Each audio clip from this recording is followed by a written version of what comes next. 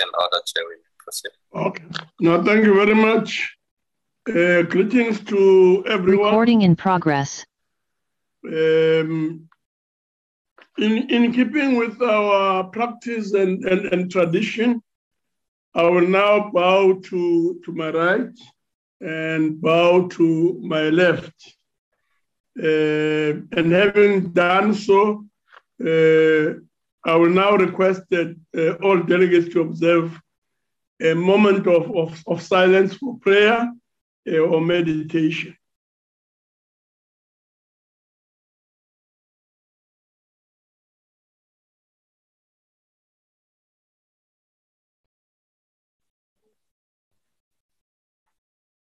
Thank you very much.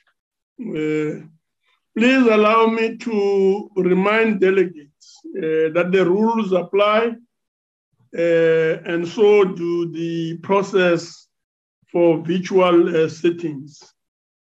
Honorable delegates, before we proceed, I would like to take this opportunity to remind you of the following: that the virtual sitting constitutes a sitting of the National Council of Provinces, that delegates in the virtual sitting enjoy the same powers and privileges that apply in a sitting of the National Council of Provinces, that for the purpose of the quorum, all delegates in the virtual platform shall be considered to be present in the House, that delegates must always switch on their videos, that delegates should ensure that the microphones on their gadgets are muted and must always remain muted unless a member has a permission to speak, that the interpretation facility is active, and that any delegate who wishes to speak must use the raise your hand function. Raise hand function. And by now, honorable members are familiar with the raise your hand function or icon. Having done that, honorable members, I will now go ahead and announce names of new delegates. So I take this opportunity now to announce that vacancies which occurred in the council owing to the resignation of Honorable T.B. Machibe and the passing earlier on of S. Infaela, who was replaced by Kolani Ngwezi, had been filled by appointing or appointment of the following members.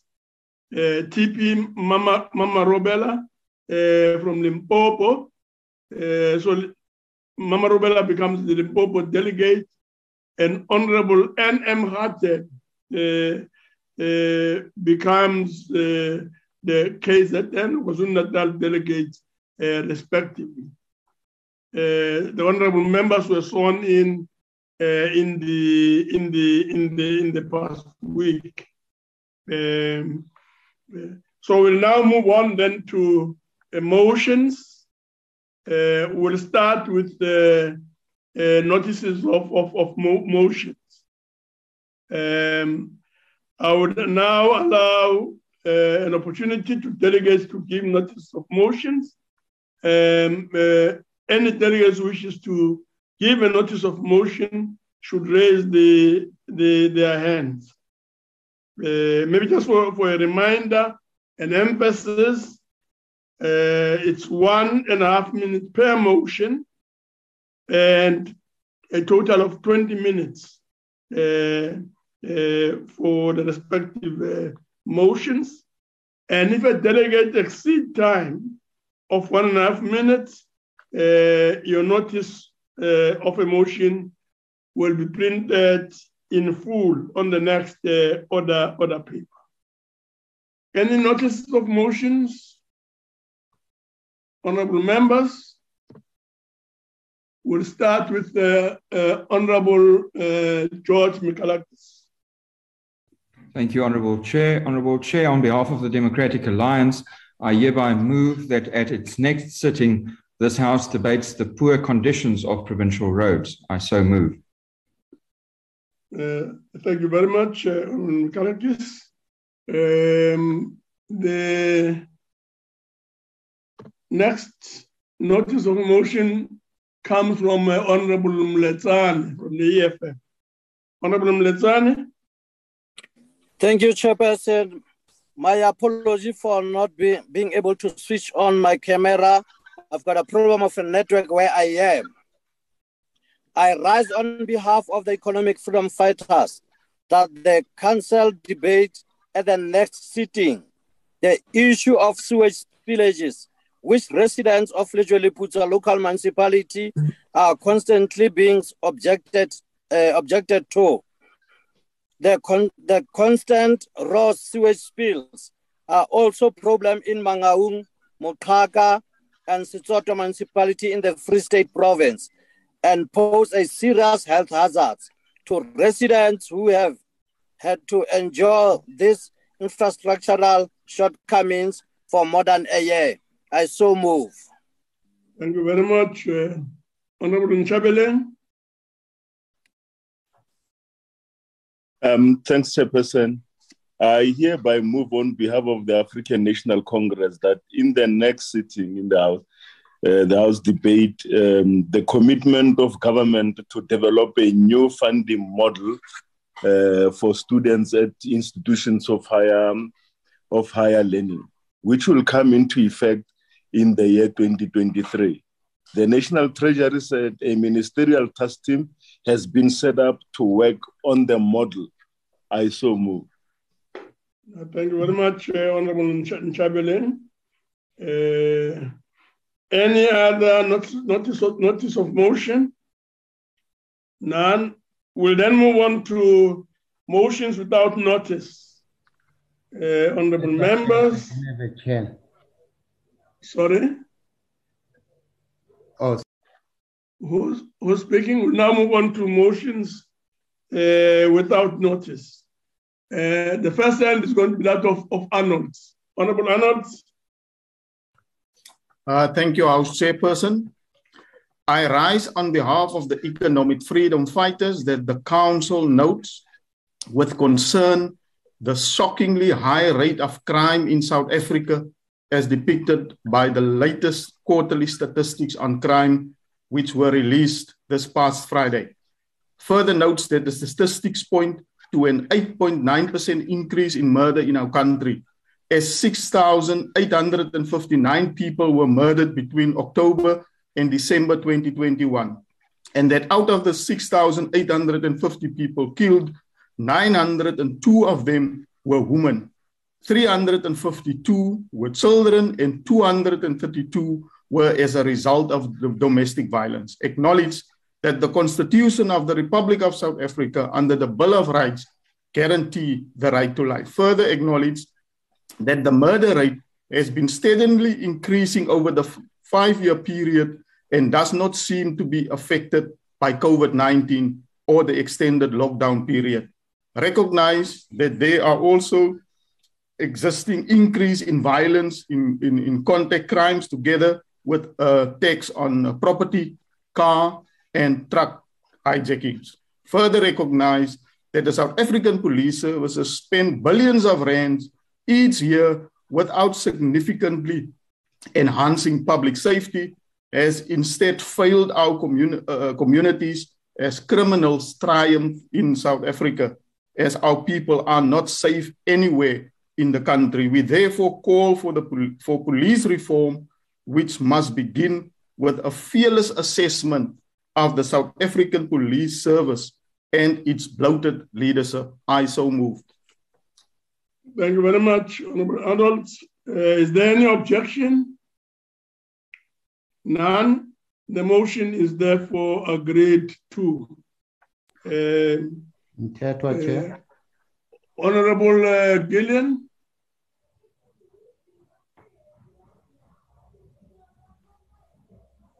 Honorable Gillian.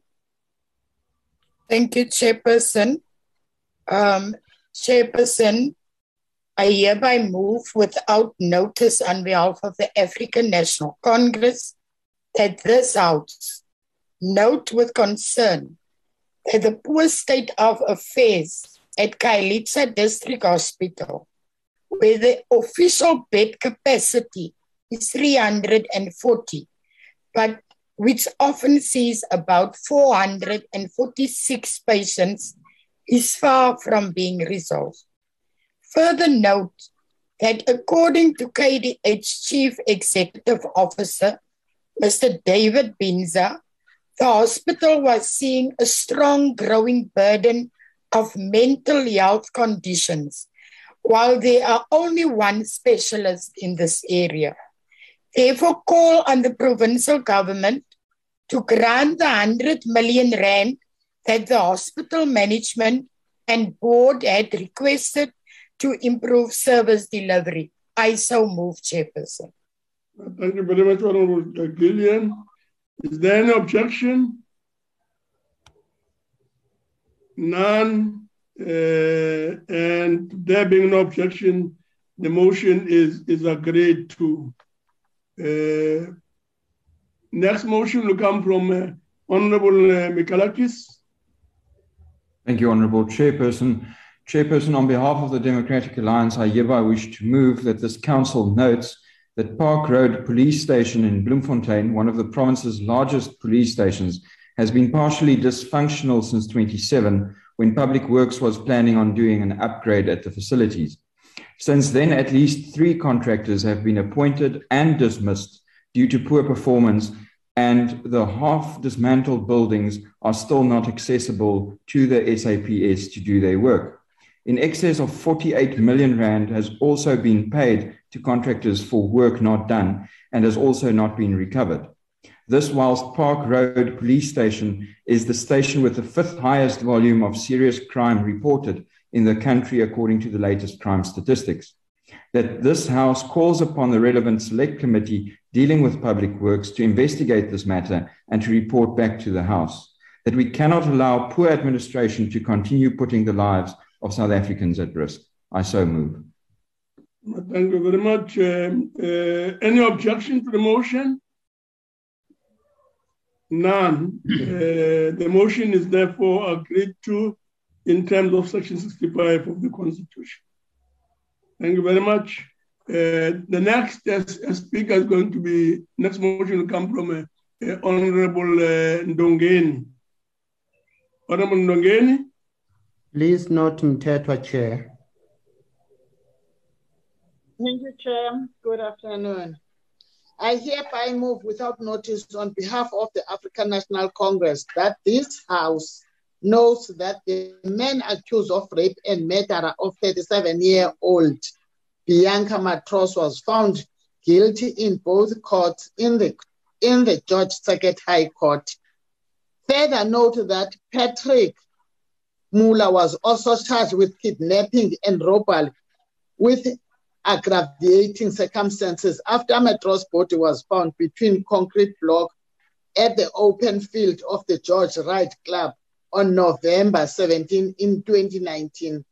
Also note that it is also emerged that DNA sample found on Matros' body matched the DNA profile Mula, who will be sentenced on March 22, 2022.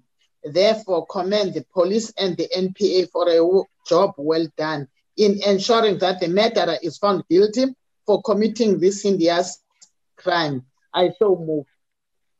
Thank you very much, Honorable Ndongeni. Any objection to the motion? None. The motion is therefore agreed to in terms of Section 65 of the Constitution. Honorable Shaik. Thank you very much, Honorable Chairman. I rise on behalf of the African National Congress that this August House notes with pride the successful foiling of an organized cash-in transit heist where the police met toe-to-toe with armed criminals, and the bravery and heroism of our men and women in blue. Therefore, we salute the South African Police Services for countering this deadly crime. and further salute our intelligence services for the work in intercepting this crime. I so move. Thank you, Honorable Chair. Thank you very much. Any objection to the motion? None. The motion is therefore agreed to in terms of Section 65 of the Constitution. Thank you very much, Honorable Nana.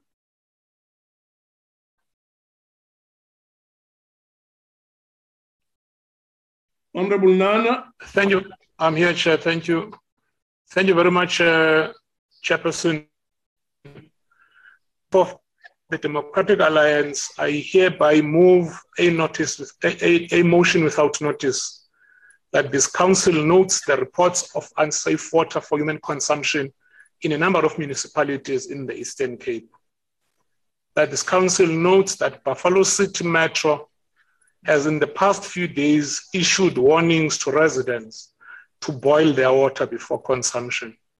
Further notes that in Nelson Mandela Bay, water has not only been declared unfit for human consumption with traces of the deadly E. coli bacteria, but has also claimed a life of a child with scores of other children in hospital. Notes that this council sends condolences to the family of the deceased child and further urge both metros, the provincial departments of health and COCTA to take all necessary steps to correct the situation. I so move. Thank you very much. An objection to the motion? None. And will therefore have this motion as agreed to in terms of Section 65 of the Constitution. Honorable Mtsamai. Thank you, Honorable Chairperson.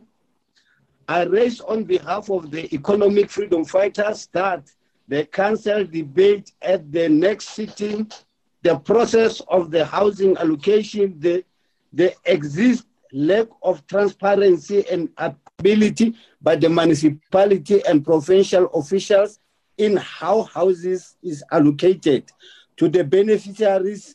Beneficiaries often apply for the housing, qualify only to find that once the houses are built, they are not allocated to the rightful owners, as is the case in the Ward 17, Kwamasiza, Mfuleni municipalities where hostels were renovated and beneficiaries not allocated till today.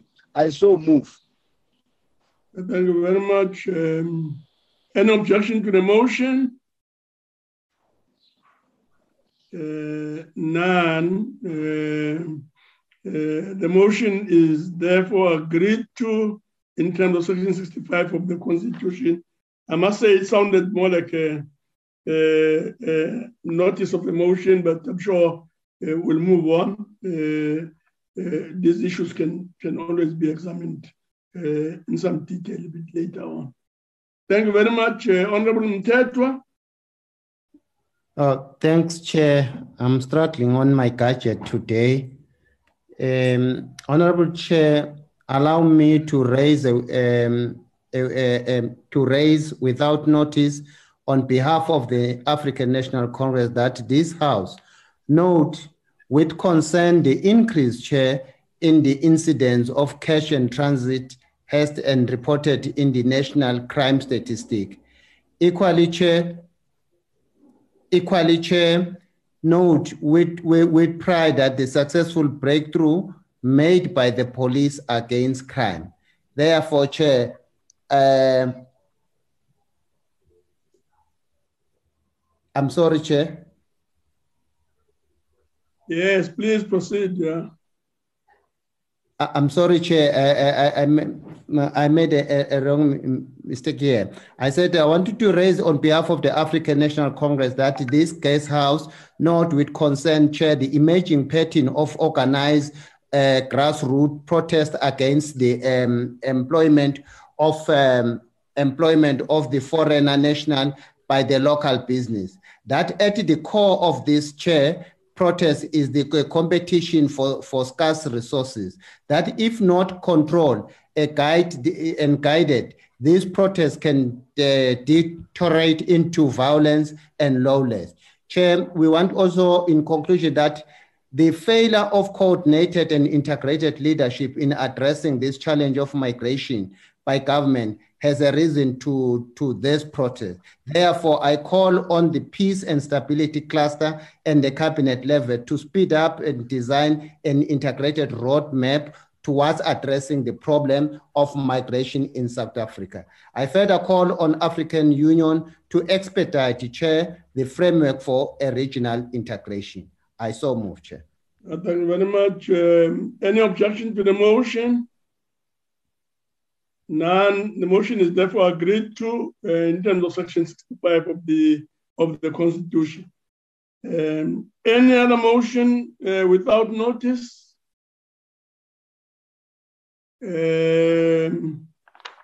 None. We started with Arnold, so the hand should be lowered, I guess. So I'll ask the table to lower the hand of the Honorable Arnold. Thank you very much. We will then proceed, honorable members, to the subject for debate and discussion. And this is printed on the other paper as indicated. This is the debate on mental health for all, giving priority and greater access to mental health care for all. Our first speaker is going to be Honorable Dr. S. Domo, the Deputy Minister of Health, who will open the debate. Deputy Minister.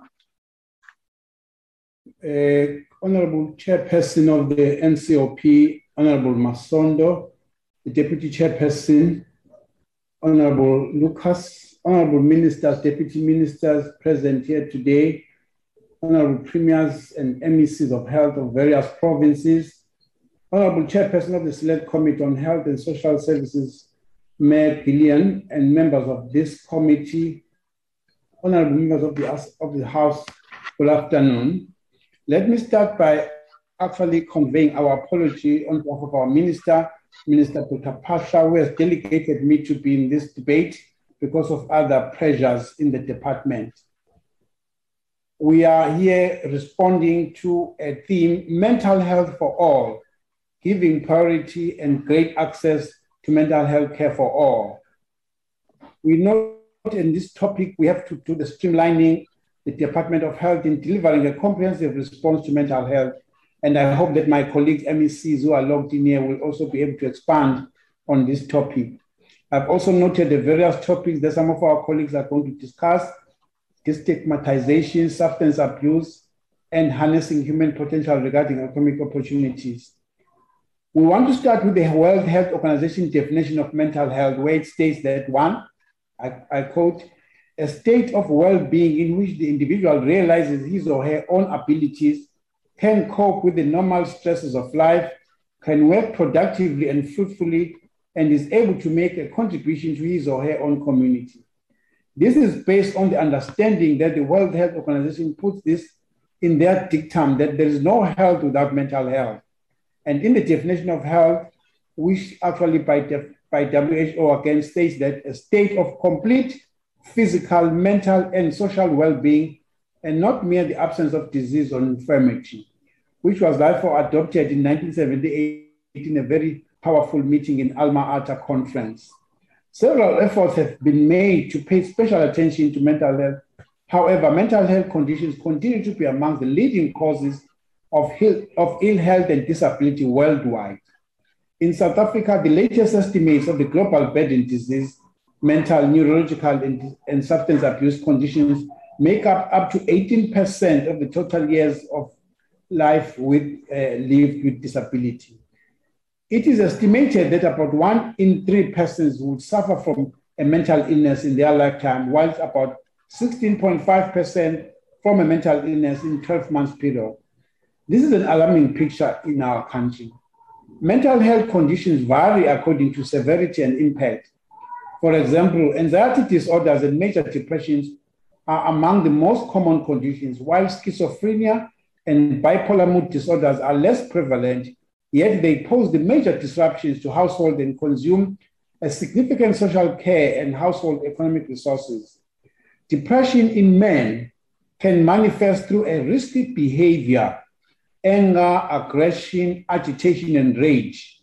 It may also manifest through emotional withdrawal and hopelessness. This is where we need universally recognized standards in mental health care for men in our country. This will at the same time address the scourge of gender-based, which becomes a byproduct of an abused and a mentally unstable man. Let's go back to the fundamentals of this matter. It is critical to remind ourselves that mental health conditions do not occur in isolation. People who experience physical illness often experience psychological and mental health difficulties.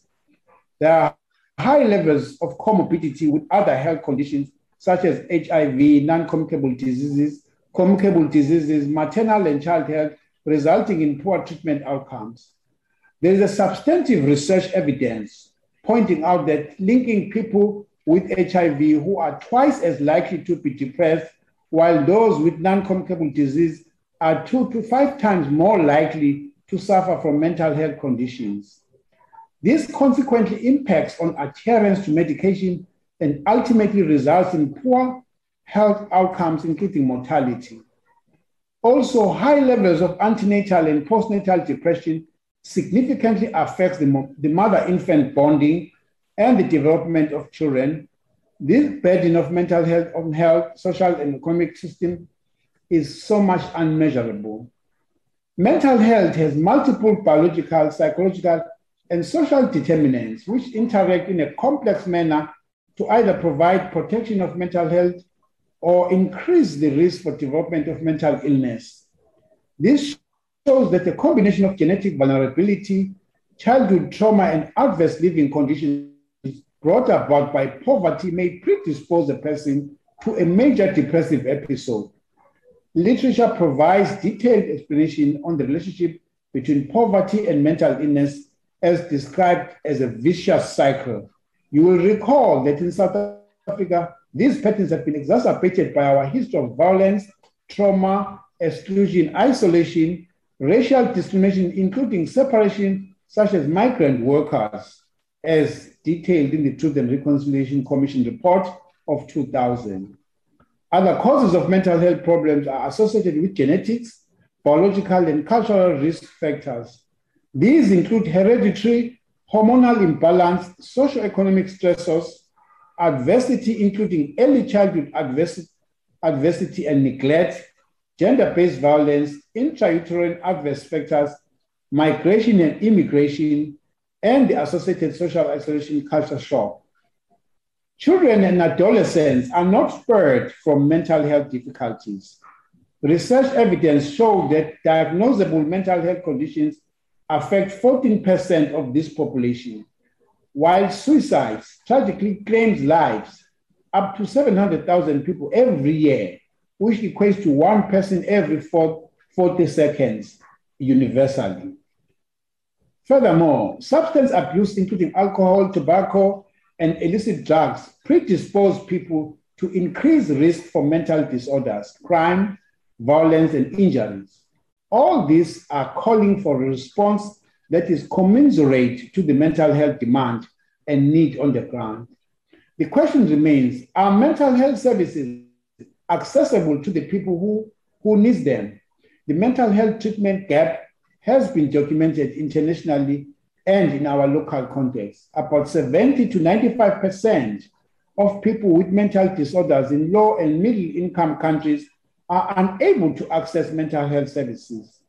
The treatment gap has been further put on the spotlight by COVID-19, which further denied many people with mental illness the treatment they are entitled to and deserve, while it also increased pressure of many people as a result of isolation, loss of income, of all which led to the depression in some cases.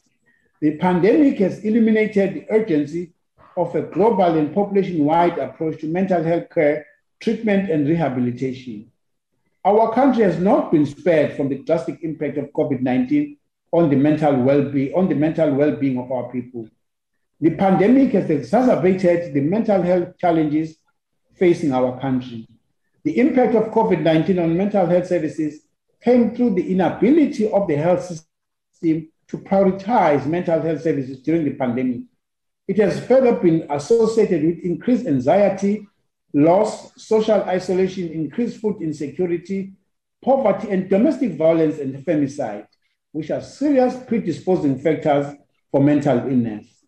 The pathology of COVID-19 is such that it has direct effects on the brain and causes a number of mental ill health symptoms, including anxiety, depression, psychosis, and cognitive impairments. Scholars have projected that numbers of those requiring mental health services will substantially increase, and the demand for mental health and psychosocial support will be greater than ever. Worldwide, it is preempted that mental health systems will be overwhelmed and not cope with the demand for mental services due to COVID-19 pandemic impacts in societies. While the COVID-19 active cases are declining and the recovery rate seems to be promising, including the uptake of vaccines by South Africans, the physical, mental, and social economic impacts and distress on our people remain. This includes the mental well-being of health providers and frontline service providers across all levels of care. This is more critical as efforts are underway for reset, recovery, and recalibration of the health system so that it can address the fundamental services that we put in the back burner during the pandemic. It is evident that the cost of inaction are life-lasting and substantial, and that the magnitude of mental health burden must be matched with the response and attention it demands and warrants.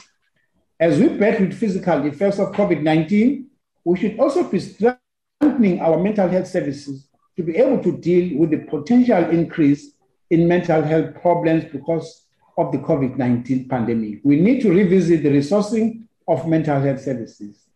We know that perceived stigma, embarrassment, or poor mental health literacy are key barriers to seeking help from mental health problems, while social support and encouragement from other aids, the helping behavior, are very critical. We need to address the stigma associated with mental illness and strengthen interventions to educate the public and increase mental health literacy.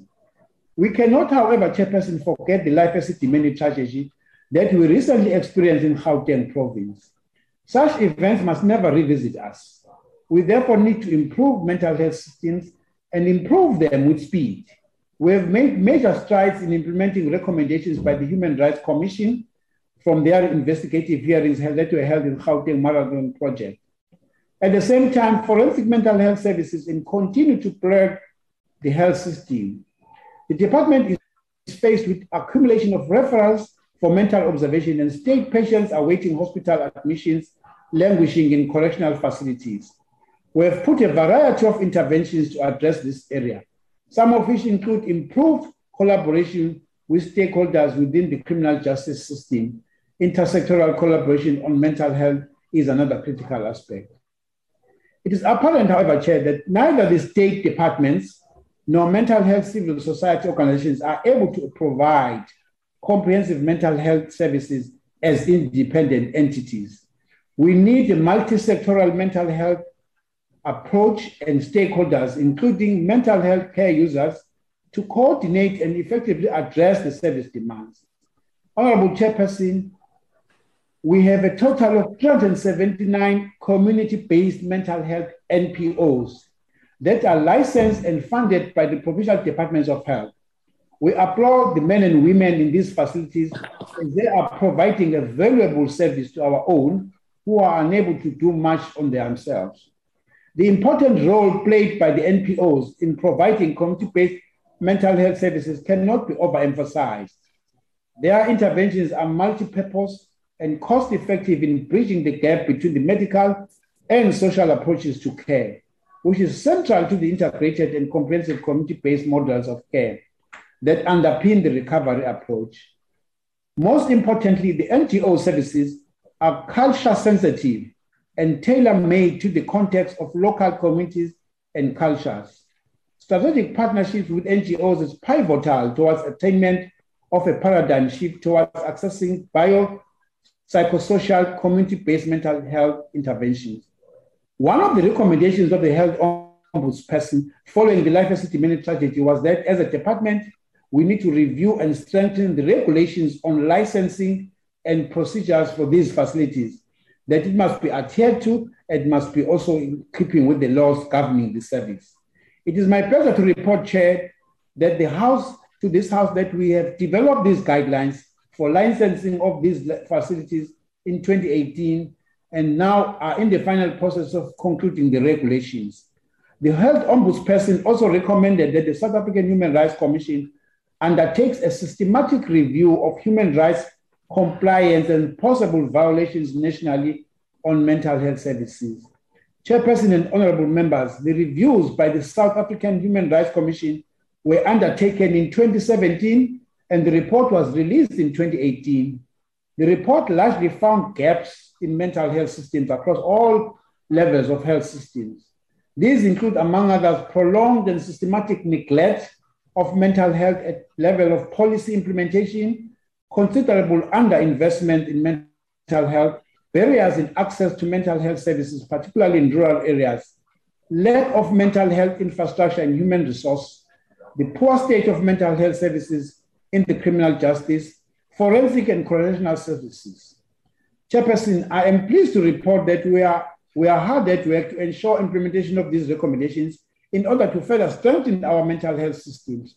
While much still needs to be done, we have at the same time made strides in the implementation of the National Mental Health Policy Framework and Strategic Plan 2013-2020. The outcomes include, among the following, Chairperson. 1, collaboration with the University of Cape Town and the Medical Research Council to conduct a study to develop an investment case on mental health. We are in the process of developing a costed plan to implement the recommendations made in the report. This will improve the resourcing models and allocation of resources on the key strategic programs in the country. Number 2, additional funding has been allocated by National Treasury for strategic purchasing of mental health and forensic mental health services through contracting of additional psychologists, psychiatrists, and registered counselors to complement the already available human resource capacity to render mental health services at primary health care and to reduce the backlog of forensic mental observation cases. By December 2021, 85 of these professionals had been appointed in provinces using this funding. We will be extending the professional category under this grant with social workers and occupational therapists in this financial year. 3, to improve integration of mental health into the general health services environment, we have attached 40 psychiatric units in general hospitals. This will help us improve access to mental health services, contribute to the fight against stigma, improve efficiency in the utilization of resources, and ensure that people are treated nearer to where they live in their homes. Number 4, regarding capacity building on mental health, we have trained 1,660 medical doctors and professional nurses working in mental health facilities as part of the program initiated in 2019 to equip them with the skills on clinical management on mental disorders. 5, as part of the infrastructure revitalization, we are incrementally renovating dilapidated infrastructure for mental health and those that are not fit for purpose to render mental health services. This includes the plans to construct forensic mental observation units in Limpopo and Gauteng provinces. Number 6, we have activated Section 71 of the Mental Health Care Act of 2002 and established a Ministerial Advisory Committee on Mental Health by regulations. This 19-member committee comprising of experts, government departments, and civil society representatives play a critical advisory role in the area of mental health. This is one key intervention that is to enhance our governance and leadership in mental health. Number 7, in order to address substance abuse and its related public health consequences, the National Health Council approved a health sector drug master plan 2019. As you move towards closing, Deputy Minister. Okay, this document outlines strategic activities that were implemented to address the problem of substance abuse and its related public health and social consequences. I will continue, Honorable Chairperson, later on when I'm to actually close that, because there are but few points. Thank you very much for this opportunity. Thank you very much. Our next speaker is going to be Honorable M.N. Gillian. Honorable Gillian. Honorable Chairperson, Honorable Deputy Chairperson, Honorable Deputy Minister Blomo, all Honorable MECs present in the House, all delegates, Honorable members. Currently, we are living in societies where mental illness is prevalent amongst individuals, and it could be our loved ones, friends, or colleagues. Recently, according to stats, mental illnesses are leading factors to mental health disorders, amongst other problems in individuals in all their life aspects. It is home, school, and even in the workplace. The COVID-19 pandemic may have caused a possible rise in incidents associated with mental health issues, which may have led to suicidal behaviors, attempts, and ideation and actual suicide worldwide. Not only did the COVID-19 pandemic impact the economy of many countries worldwide, but it also had a huge impact on our mental well-being. The unpredictable consequences and uncertainty surrounding public safety, job security, quarantine and isolation, fake news and myths about COVID-19, particularly abounding in social media, may negatively impact an individual's mental health, causing depression, anxiety, phobia, and traumatic stress. It has been established that around 90% of global suicides are individuals who suffer from depression. This has been summarily reported to have been occurring in the past epidemics and pandemics. Though suicide may not be the only result to mental illness, there are other contributing factors like bullying, working condition, and public shaming can also result in mental illness. And this requires serious attentions and need to be addressed at all levels that require partnership between the healthcare sector and other sectors like schools, non-profit organizations, etc., meaning the need for seamless links between mental and physical health care can be of great assistance in curbing and dealing with mental illness. It is noted that issues of mental illness can be related to the triple challenges of poverty, unemployment, and inequality, whilst trying to come up with strategies that can help curb the above-mentioned challenges. Mental illnesses becomes a priority. Honorable members, the 14th to 17th February 2022 was the Teen Suicide Prevention Week, not only in our country, but in the world. The WHO states that more than 800,000 people lose their lives by suicide a year worldwide, and teen suicide is particularly prevalent between the age group 10 to 19. The South African Federation for Mental Health states that in South Africa, 9.5% of teenage deaths are due to suicide. The shocking stats illustrate that there is much need and support that must be provided to assist everyone that is going through challenges of mental health illnesses. Chairperson, furthermore, dismantling the stigma surrounding mental illness is crucial, and this requires collaboration of government departments, parents, teachers, learners, and NPOs. Suicide is preventable provided that help in the form of policies and interventions exist. This will also enhance awareness about how, through action, we can help support all people, especially young people who might be struggling. Over the past decade, calls to address the increasing burden of mental, neurological, and substance use disorders and to include mental health care as an essential component of UHC have attracted mounting interest from government. With the inclusion of mental health in the 2015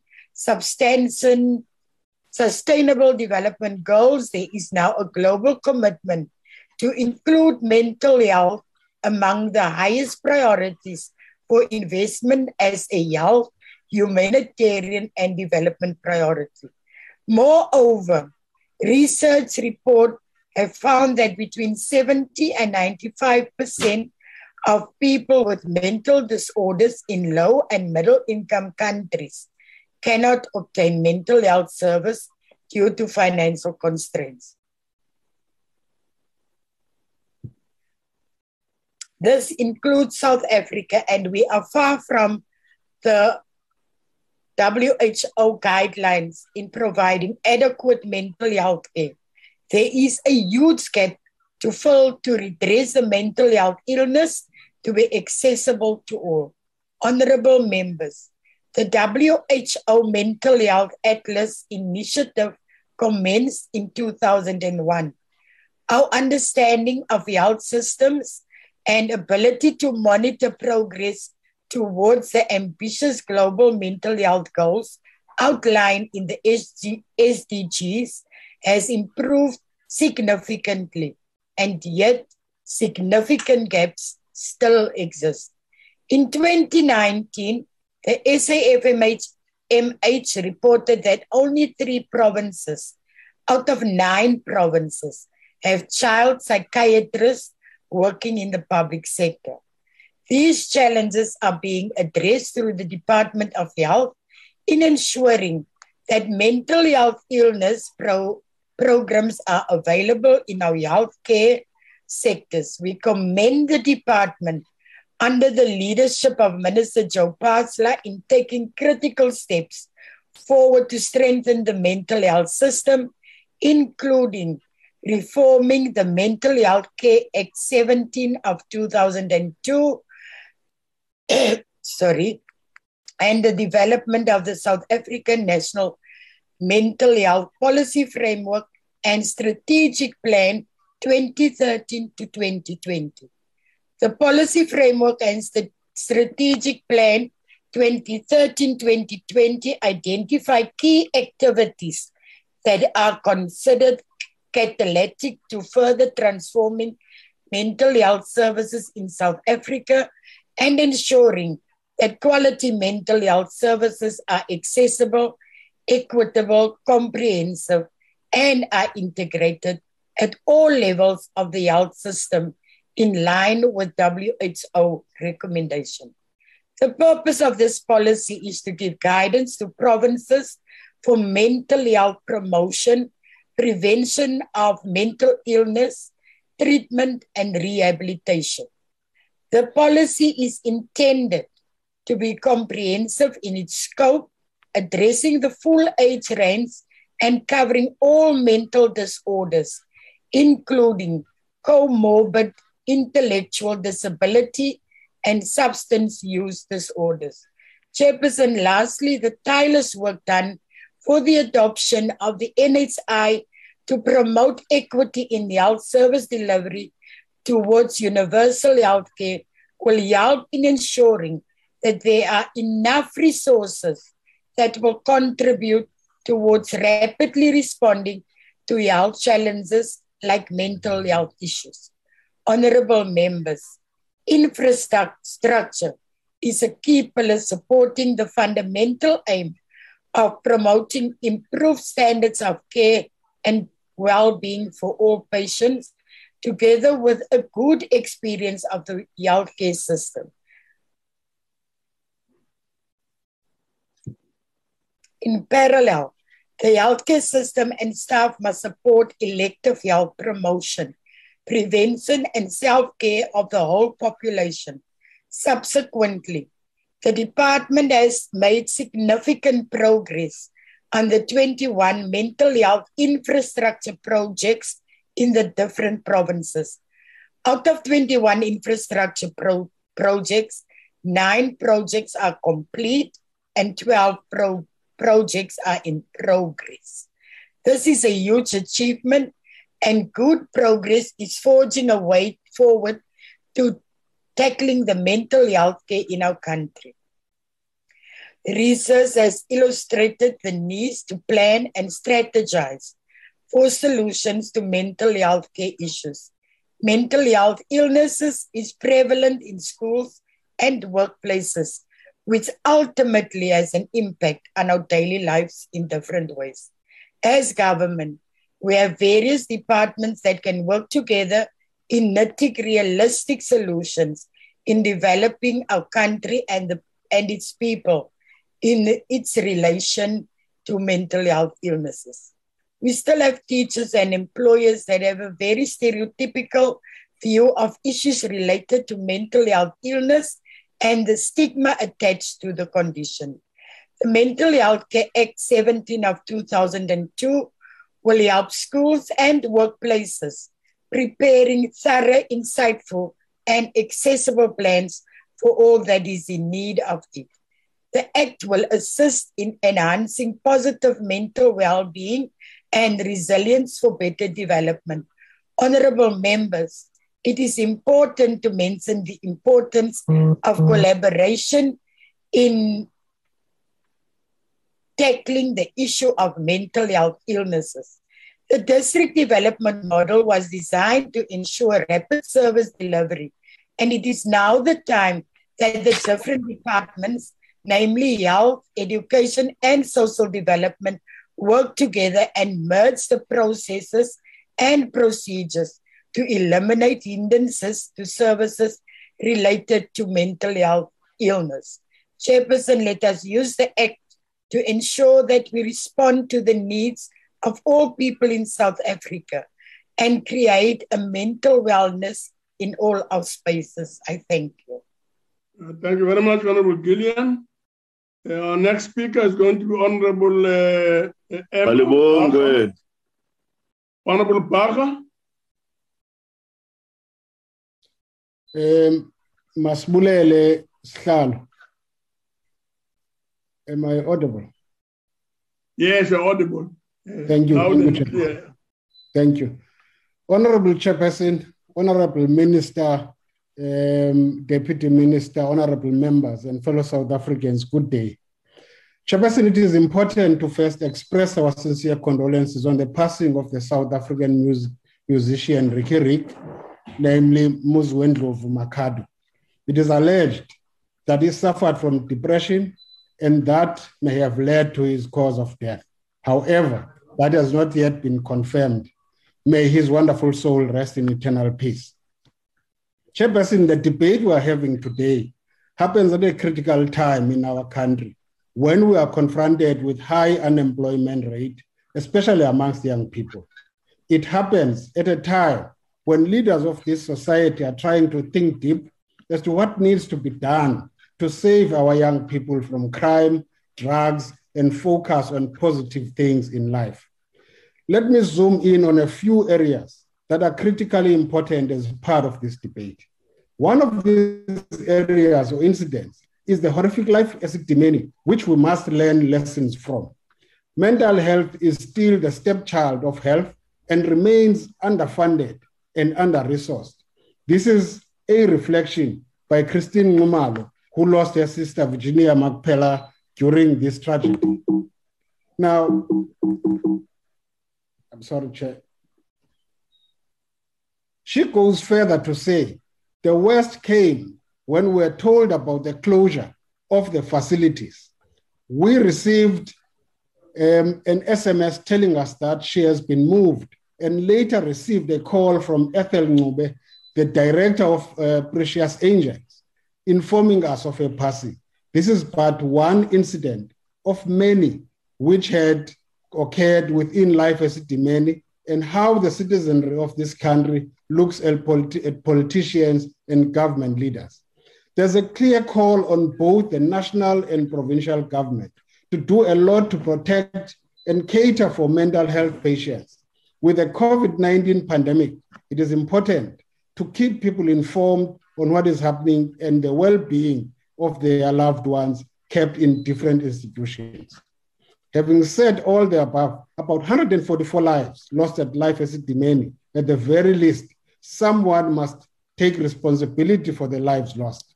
Any discussion about the ills and what needs to be corrected in assisting our mentally ill persons can't start in abstract. It has to be drawn from the Life Esidimeni tragic events. More needs to be done to address mental health issues affecting young people. During the month of February, the world observes Teen Suicide Prevention Week. The focus is on adolescent and youth physically and mentally health challenges, as well as the extent to which COVID-19 pandemic increases mental health concerns amongst young people. According to reports, since the COVID-19 pandemic outbreak, the mental health of young people has deteriorated considerably, with a rise in adolescent depression, anxiety, and self-harm. The pertinent question we must ask ourselves is how can we effectively assist and support young people with mental health challenges, particularly during COVID-19 in schools, universities, workplaces that have been disrupted for a while. We need to look thoroughly at the impact of COVID-19 amongst young and old South Africans. In that way, we'll be able to see as to what interventions need to be undertaken urgently so as to save lives and be a government that people are proud of.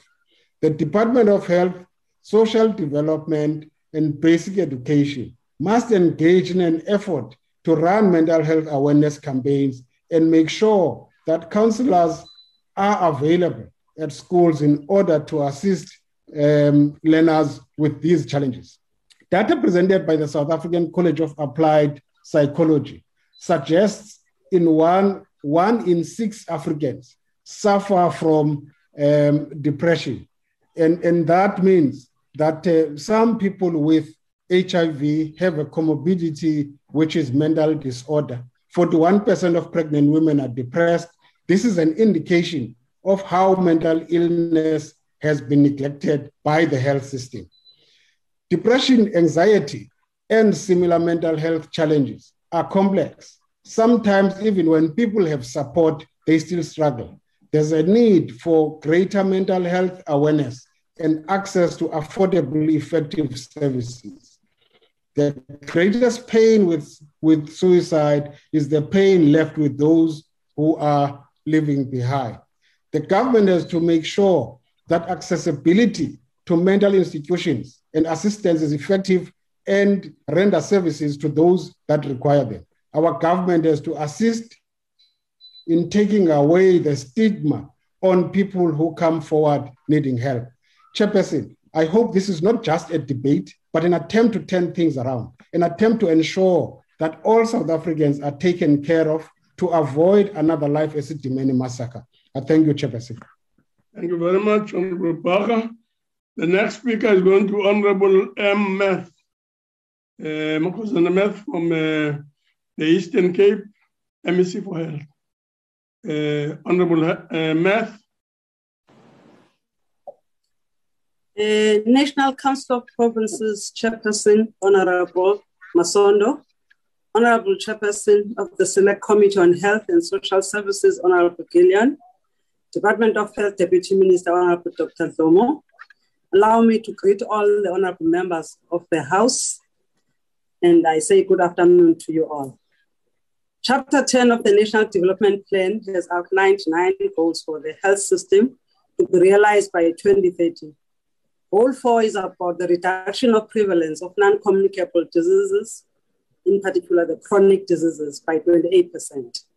Goal 3 of the Sustainable Development Goals, which is about good health and well-being emphasizes the importance of strengthening prevention and treatment of substance abuse, which contributes to mental health. The Eastern Cape Department of Health is serious about mental health. To this end, we are strengthening mental health teams, and we have established a provincial task team. Our 5-year mid-term strategy framework eloquently articulates the state of mental health services and plans as follows. The infrastructure of psychiatric facilities has degenerated over time, and this is coupled with a bed shortage of 1,600 in the province. Mostly the beds are concentrated in the western part of the Eastern Cape province. And also due to redemarcation, 320 beds of Mzimkulu Hospital moved to KwaZulu-Natal. The burden of disease has shown a radical increase of substance abuse in the province and the country, thus increasing a need for social service and rehabilitation. There is a critical need of facilities offering rehabilitation services to augment the 91 beds available from public and civil sector. As part of strengthening the service, the National Department of Health appointed an administrator for mental health services to support the province. The service platform will be strengthened through implementation of community-based psychiatric services within primary health care, strengthening of 72-hour observation in the district hospitals, as well as focusing on acute and chronic inpatient management. There is a plan to increase acute beds in the eastern part of the Eastern Cape province. During this term, the department will focus on strengthening the prevention of mental disorders, drug and alcohol abuse, and provision of sufficient resources of mental health. Community-based approach to rendering mental health care will be promoted, seeking to strengthen access to appropriate services at the appropriate level of care.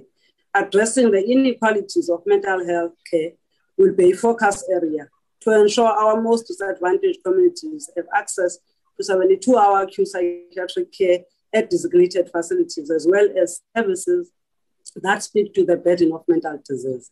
Mental health teams will be established. Mental illness associated with substance abuse is a public health concern, and partnerships will be explored to render the relevant services to prevent and treat substance abuse effectively. Mental health has become an important public health matter globally and in our country as we attempt to strengthen our health system and create a resilient society where everybody is able to fulfill his or her potential. Mental health goes beyond a family or government issue. It's a societal issue that needs all of us.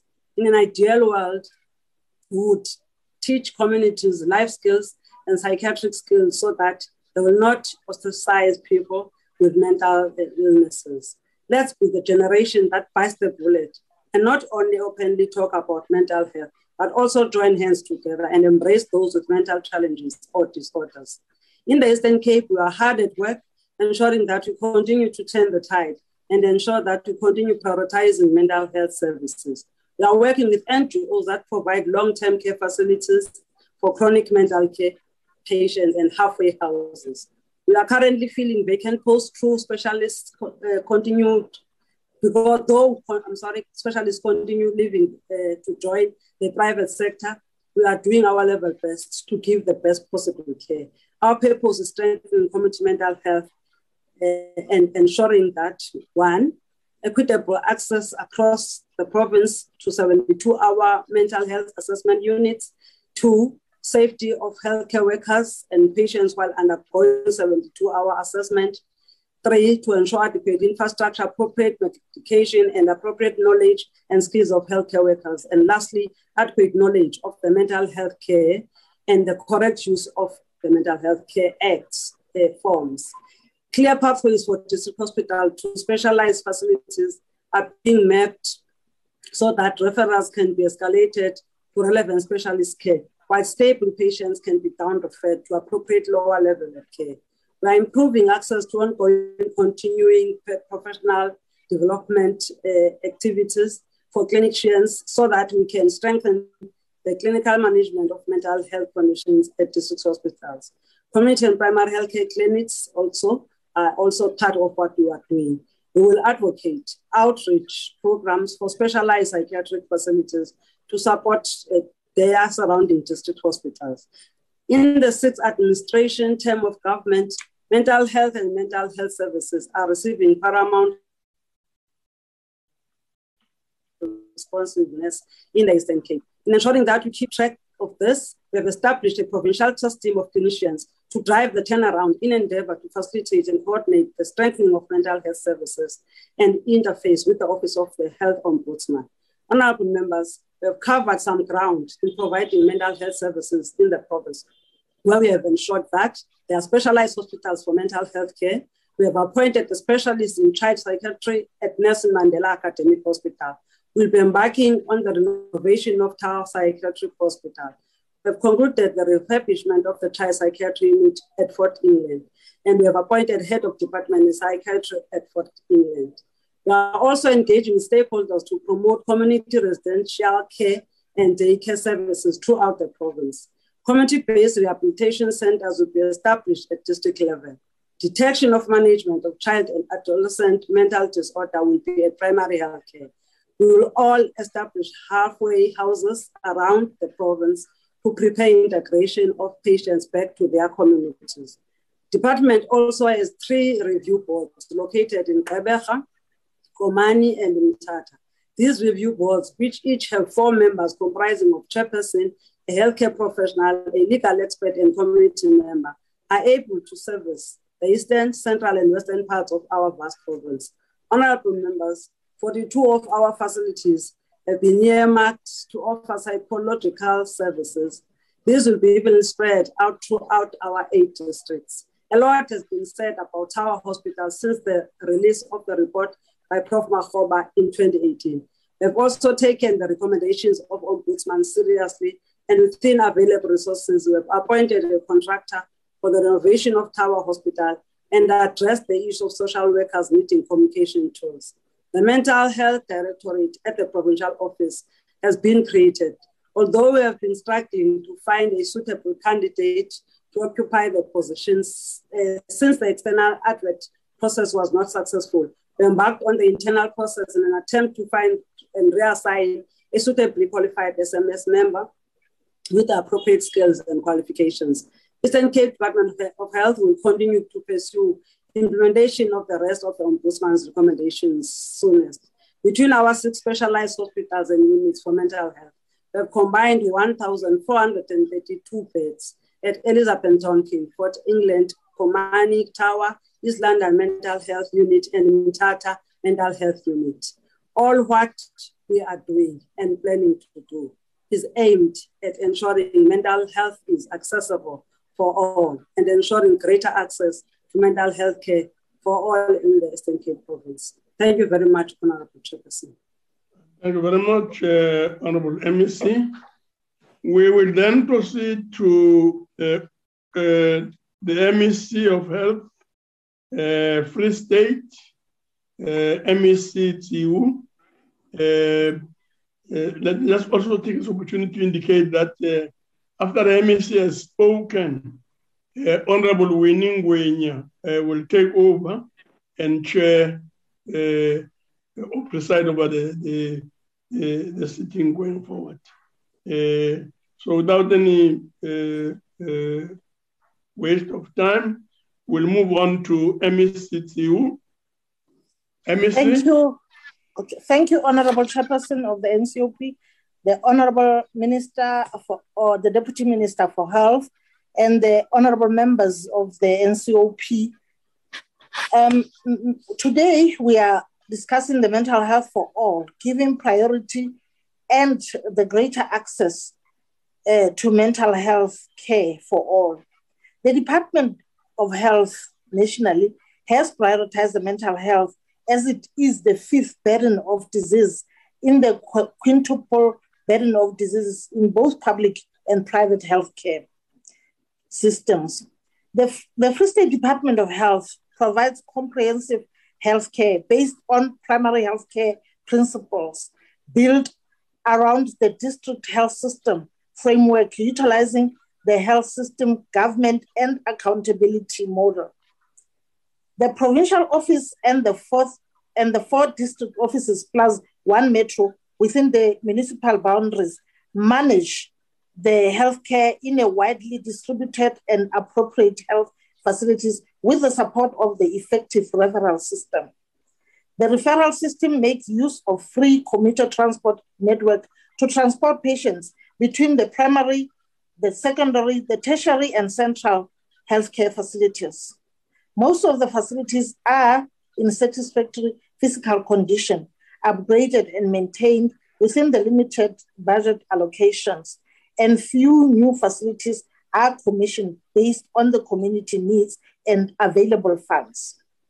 The existing hospitals are regularly reviewed and upgraded under the hospital revitalization plan to meet the challenging needs of the communities.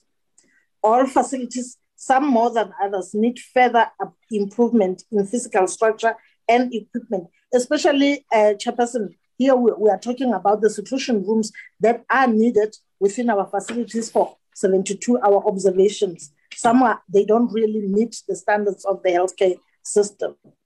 A priority has been given to establish a fully functional mental health care directorate. Currently, personnel has been assigned as an acting senior manager, community-based mental health services, adolescent and substance abuse, and support services. The vacant posts in the proposed structures of the mental health directorate, we are going to be prioritized in the financial year 2022 and 2023. There are 2 effective mental health care review boards in the province. The other one serves the metro and the northern part of the Free State, while the other one serves the eastern Free State. The Free State Psychiatric Complex is the only specialized psychiatric hospital that we have in Free State, and it is designated in terms of the Mental Health Care Act 17 of 2002. It is also designated as care and rehabilitation center for persons with severe and profound intellectual disabilities. Admission, care, and observation services for persons referred by a court for psychiatric observations, as well as the treatment. Rehabilitation for state patients and mentally ill prisoners under the Criminal Procedures Amendment Act 65 of 2008. These are the services that are found in our Free State psychiatric complex in the Free State. We have an allocation of beds for Free State psychiatric complex as follows. The forensic unit has commissioned 144 beds, but presently in use is 120. Observation unit, we have commissioned 20, presently in use is 15. Acute psychiatric is 68, presently in use is 60. Long-term units is 120, presently in use is 90. Psychogeriatric unit is 55, and 55 are in use. Care and rehabilitation units 470, 420 are in use. A total of 877 beds are commissioned, while we use 760 at the moment. The child and mental health care services, the outpatient mental health care treatment and rehabilitation services to children and adolescent services for users are also found here in our psychiatric complex in Bloemfontein. Substance prevention and rehabilitation services, outpatient care, treatment and rehabilitation services of addicted persons to substance who are treatment resistant are also helped here. These are the outpatients that are helped in our facility, this psychiatric health complex that we have. Adult outpatient services, the outpatient care, treatment and rehabilitation services of complicated or treatment-resistant adult mentally ill service users. The district support services, that is the outreach services that are given to our peripheral healthcare services. Multidisciplinary team outreach to regional hospitals, some district hospitals, designated CHCs, and some identified clinics. We have a 24-hour telephonic consultation that is licensed services, support of the district health facilities in a form of telephonic consultation between the health professionals, that is would be the medical practitioner in the community with the specialists at the FSPC, that is Free State Psychiatric Complex. that would be in the form of psychiatrists. The contract appointment of clinical psychologists and registered counselors. We have in order to improve the access to quality services to all eligible people with mental health problems, we have appointed clinical psychologists and registered counselors. And which these people also assist us in trying to deal with the psychosocial problems, especially at the time of COVID, where many people were affected mentally because of the infection of COVID and also the quarantine period. The Boitumelo Regional Hospital has 47, we've got 2 regional hospitals where we have commissioned beds for inpatients. That is Boitumelo Regional Hospital and Mufumari Manapo Mupedi in Kwakwa. The Boitumelo has 47 commissioned beds and Manapo has 30 commissioned beds. The services that are provided here is provision for inpatient care to voluntary, assisted, and involuntary patients. The 72-hour assessment, the emergency and further involuntary care, the treatment and rehabilitation, providing designated detoxification sites for the substance abusers, provision of secondary level outpatient services, a referral of complicated and treatment-resistant cases to tertiary level, the down referral with proposed management plan of patients that may be managed at primary level, provision of support to the district hospitals in fulfilling their responsibility in terms of mental health care through the structured outreach program and telephonic consultation services. Because there is a research that was done that the mental health care users, it is indeed helpful if you treat them together with the family so that the family accept the mental health care users easily. They don't really neglect them. The 29 facilities listed there, we've got 29 facilities that deal with the 72-hour assessment. And here the services that are provided is that it is in an outpatient care and treatment of patients managed at the primary health care, provision of 72-hour assessment, referral of complicated treatment and resistant patient to secondary level services, support to district clinic in fulfilling their functions in terms of mental health care, and the implementation of patient management plan prescribed by the practitioners. The community mental health care services, we've got 16 compliant NGOs that are registered with the Department of Social Development, the NPO, and are licensed by the Department of Health to take care of our mental health care users. Provision of residential accommodation and community-based services to 17 psychogeriatric and 15 adult mental health care users. Monitoring and support visits to the above-mentioned NGOs, providing, this is what the department does, we monitor and support visits to above-mentioned NGOs, providing... As you conclude, Honorable Member, as you conclude... As I conclude, yes, providing psychogeriatric and adult community-based mental health care services is done yearly according to the Mental Health Care Act number 17 of 2002. We believe that there's still more that needs to be done for the mental health care patients. And as we have seen that it is indeed one of the burden of the diseases. And now that we are already seeing many of our people committing suicide, this is one of the things that we really are going in this financial year, going to focus on it and to work very hard in order to help our people to deal with their problems without really thinking of suicide as the only way out. Thank you, Chair. Thanks very much, Honorable Member. Honorable members, I'll continue with the speakers list. Before, I would like to welcome our 2 members that have joined us in the NCOP. You are welcome, Honorable Mama Rabel and Honorable Khatebe Pungane. Honorable members, the next speaker is Honorable Christians. Honorable Christian. Thank you, House Chairperson, Honourable House Chairperson, Honourable Deputy Minister, Honourable Members and fellow South Africans, good afternoon. Mental health is being treated as an insignificant part of the health sector in South Africa. And sadly, this has been to the detriment of those who live with mental illnesses. This irreverence towards mental health is reflected in the lack of investment and limited government contribution to mental health. Last week was Teen Suicide Prevention Week, emphasizing the severity and concern for mental health challenges facing our youth. Statistics show that suicide is the second most common cause of death among people aged 15 to 29.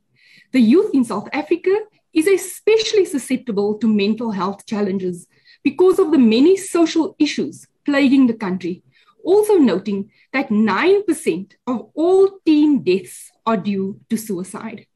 59.5% of youth in the country are unemployed.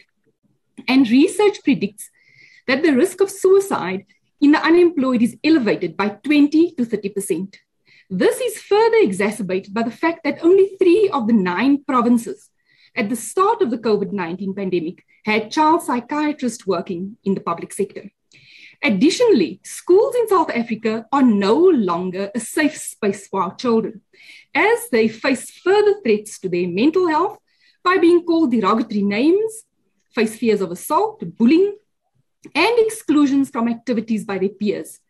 It is therefore a huge concern that there are limited youth-friendly mental health care and services in the country where the youth are overwhelmed by so many difficulties. People are stressed, anxious, and grieving. Suicides have escalated, and it is imperative that depression is treated with love, compassion, and appropriate intervention.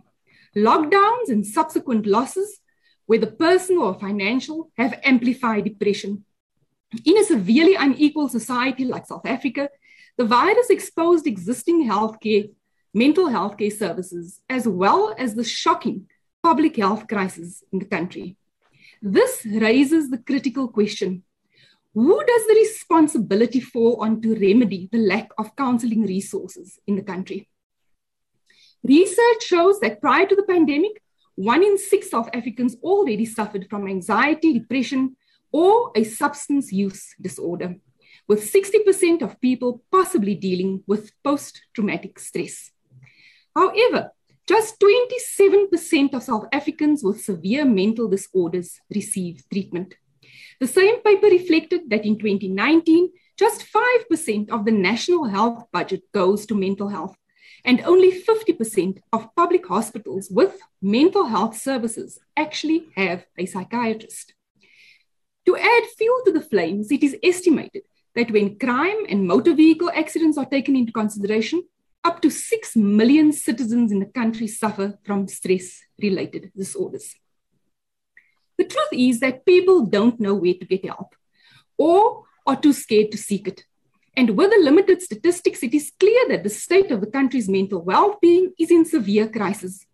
The South African Depression Anxiety Group claims that less than 16% of sufferers receive treatment for mental illnesses. And although over 85% of these patients are dependent on public health sector services, there are only 18 beds for every 100,000 people available in such hospitals. And only 1% of these are reserved for children and adolescents. It is no secret that only a minority of gender-based violent cases are reported. This includes the incompetent and unjust handling of gender-based violence cases in the justice system, as well as abuse and harassment of survivors by perpetrators. This further marginalizes women and children, increasing their susceptibility to mental health problems, once again leaving the most vulnerable, women and children, at the mercy of an ailing health system. The responsibility that falls to community health providers when it comes to dealing with mental illness is huge, and the lack of a sustainable funding model for mental health perpetuates the lack of mental health services, as there is no clear source of funding for the implementation of policies and plans. This is an indication of the lack of empathy for mentally ill people and exposes the inadequacy and paucity of mental health care services in the country. Mental health requires a focused, assertive response by government, and services should be at the forefront of this task. Access to mental health facilities should be prioritized. Government should ensure that facilities and mental health practitioners are adequately equipped. Employ more psychologists at strategic points, such as hospitals, clinics, and schools. Place the hundreds of social workers who to date have not been employed so that communities can be alerted, cases reported timely, and help given to those who need it. Mental health needs to be integrated into the school curriculum with emphasis on bullying and safety. Mental health is something we should work on continuously as part of our regular health routine. The more we talk about mental health, the more we will see it being made a priority in our workplaces, our communities, and our lives. Thank you. Thanks very much, Honorable Member. Honorable members, the next speaker is Honorable Honorable Gauteng MEC for Health, Honorable Mokheti.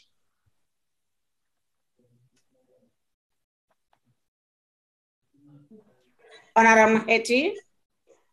Thank you very much, Honorable House Chairperson, Honorable Winnie Ngwenya, the Chairperson of the NCOP, Honorable Masondo, Deputy Chairperson of the NCOP, Honorable Lucas, Deputy Minister, Honorable Dr. Lomo, MECs present here, honorable members of the House, distinguished guests, fellow South Africans, Sanibonani.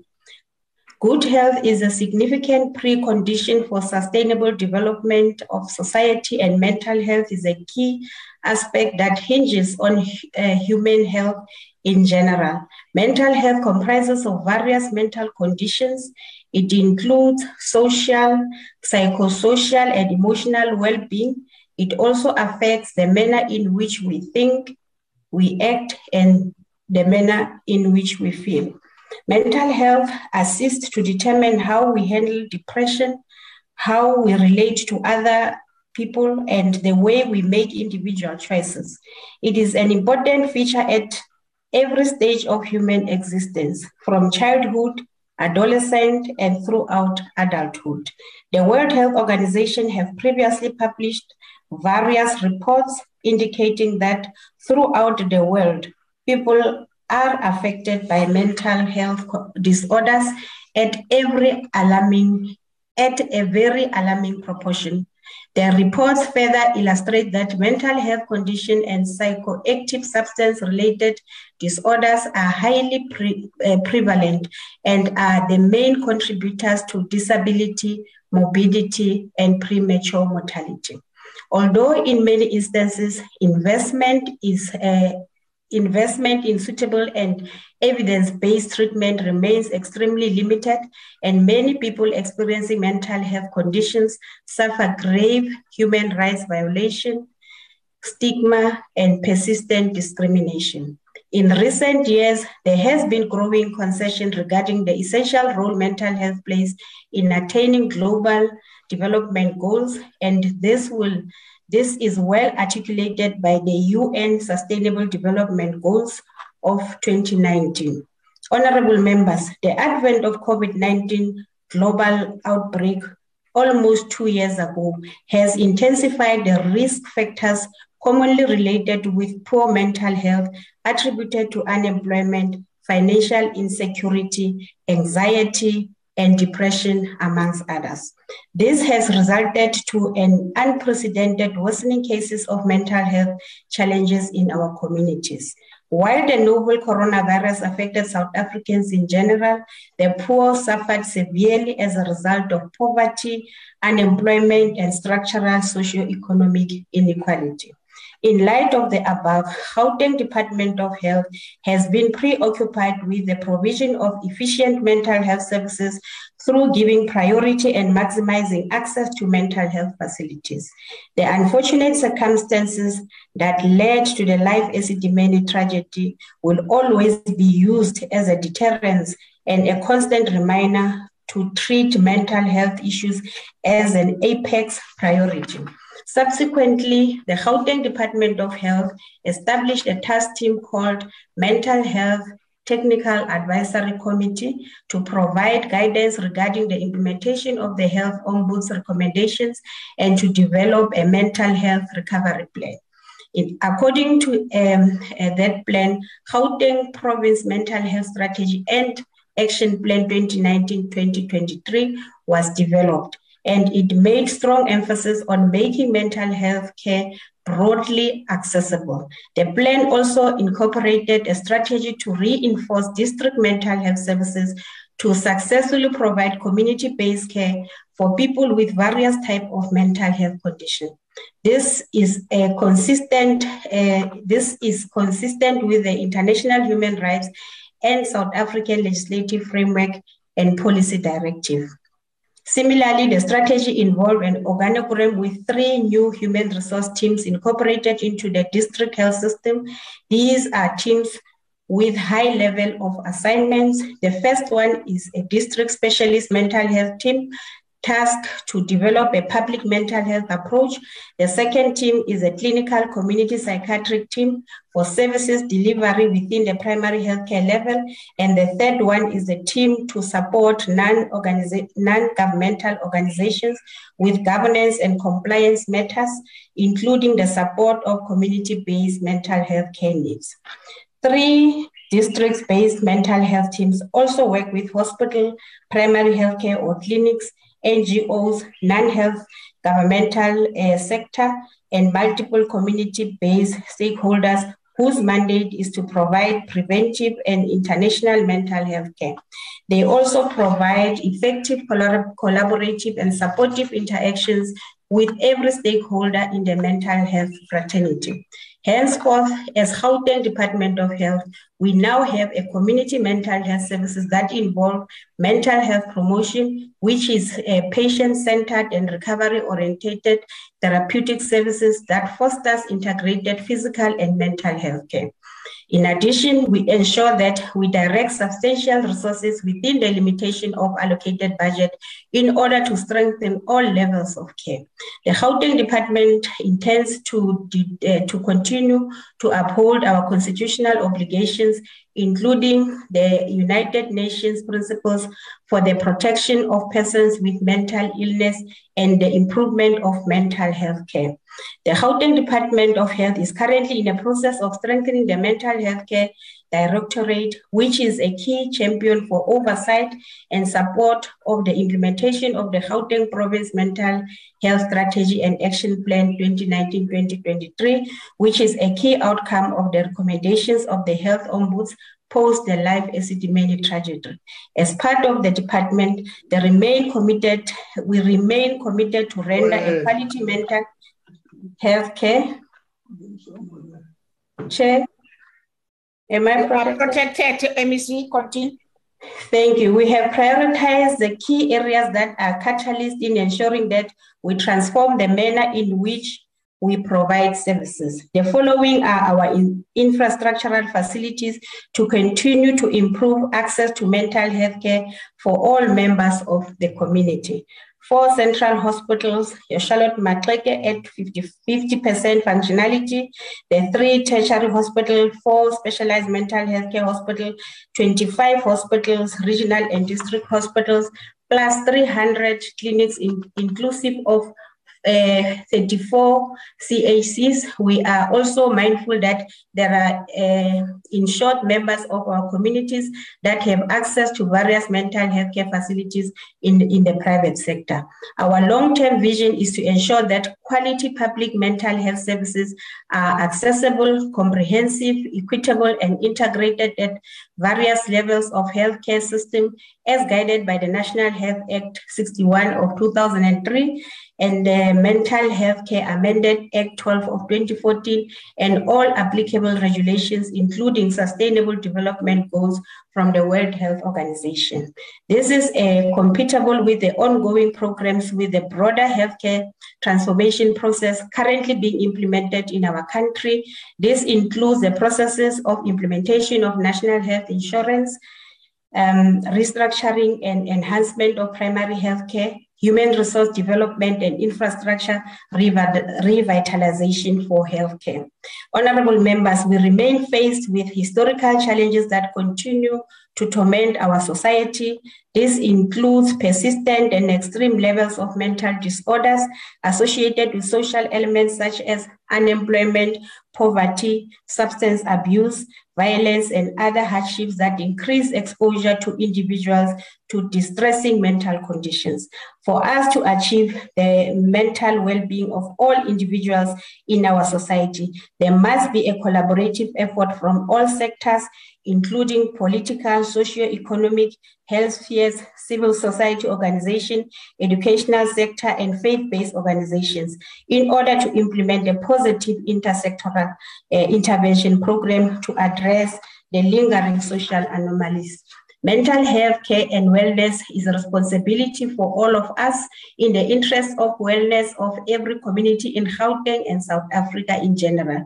As Gauteng Department of Health, our aspiration is to create a conducive environment for a long and healthy life of our citizens. We are engaged in the health expedition to successfully reduce extensive burden of untreated mental health disorders. We must reach good and reasonable levels of mental health care wellness for all citizens in the interest of the safety, survival, and recovery from COVID-19 impact.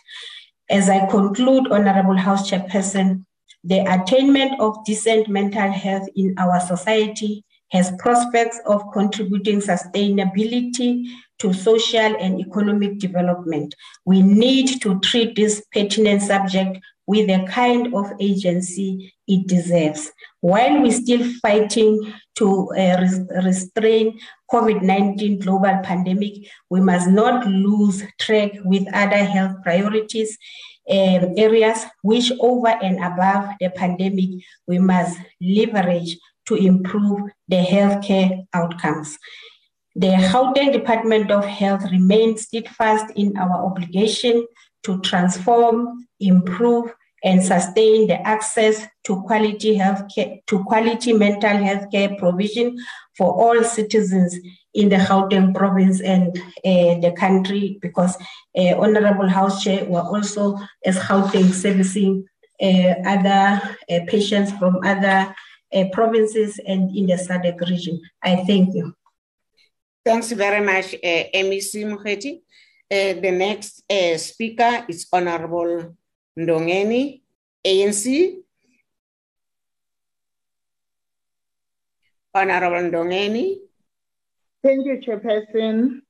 Honorable Chairperson of the Council, Deputy Chairperson, Deputy Minister of Health, all MECs in the platform, SALGA representatives, Chief Whip, members of the Council, fellow South African, molweni ngalemva kwenini. Drugs and substance abuse are a major social ill, which has resulted in many South Africans' lives being distracted. The state of our security system as a nation has a pivotal role to play in fighting this deadly scourge of drug abuse. The fact that drug trafficking in our country and the fact that our policy-based drug-making labs show the prevalence of drug in our communities. Drugs have led to a lot of pain for families and communities. These drugs are making their way to our schools, which is also alarming. Another concern phenomenon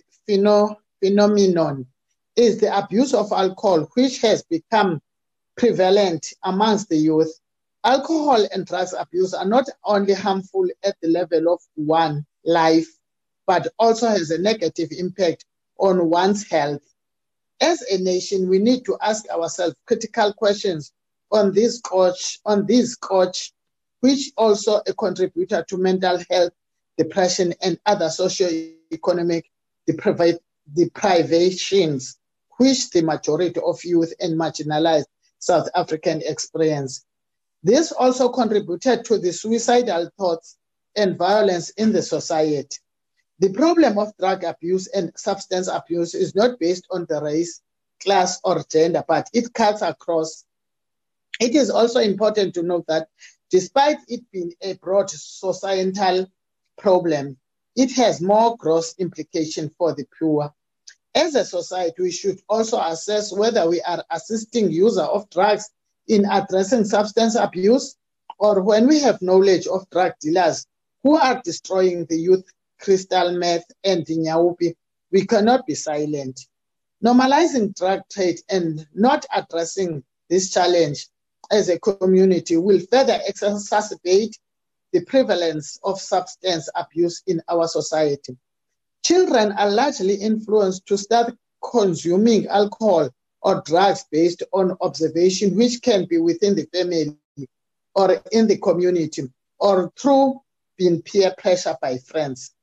Social media and other media platforms are also another key social influencer, which normalize abuse of alcohol and drugs through projecting them as fashionable, and also due to the influence of celebrities. Alcohol consumption and association problems vary widely, and the burden of alcohol-related disease and death is significant in most countries.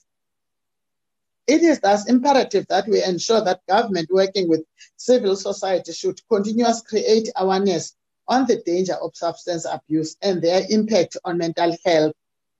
The expansion of awareness campaigns from the security cluster, social development, and Department of Health, the Department of Communications, the Department of Sports, Arts and Culture, the Department of Education, and the Department of Higher Education should develop a coherent and cogent plan which draws from the various capabilities of the departments to fight this scourge of substance abuse. The Department of Communication, through its communication entities such as the SABC, should be able to develop media content which continuously campaign against the abuse of alcohol and the use of their drugs. Through TV and radio and the social media platforms and developing a framework for content creators, government can surely begin to create much needed awareness for a positive influence to the people of South Africa. The Department of Basic Education and Higher Education is also a major component of socialization, and it is therefore imperative that the education curriculum and schools and campus awareness programs always create the awareness on the destructive impact of alcohol abuse and drug use. As much as we condemn abuse of substance, it is critical that society, family, friends, religious leaders, and civil society extend their hand to help South Africans who have become addicted to alcohol and drugs to stop abusing substance and refer the counseling and rehabilitation service within their communities or their nearest rehabilitation centers. This is a major societal task, or if we are to reverse the growing incidence of the mental health, which also contributes in inducing criminal behavior, depending on the context. Rehabilitation is one among the interventions which we need to create more awareness in our communities, to normalize them so that they are not stigmatized. Honorable members, our task working with the people should be answering and acting on the question of how we can create drug and substance-free society through sports, recreational activities, and educational and work opportunities.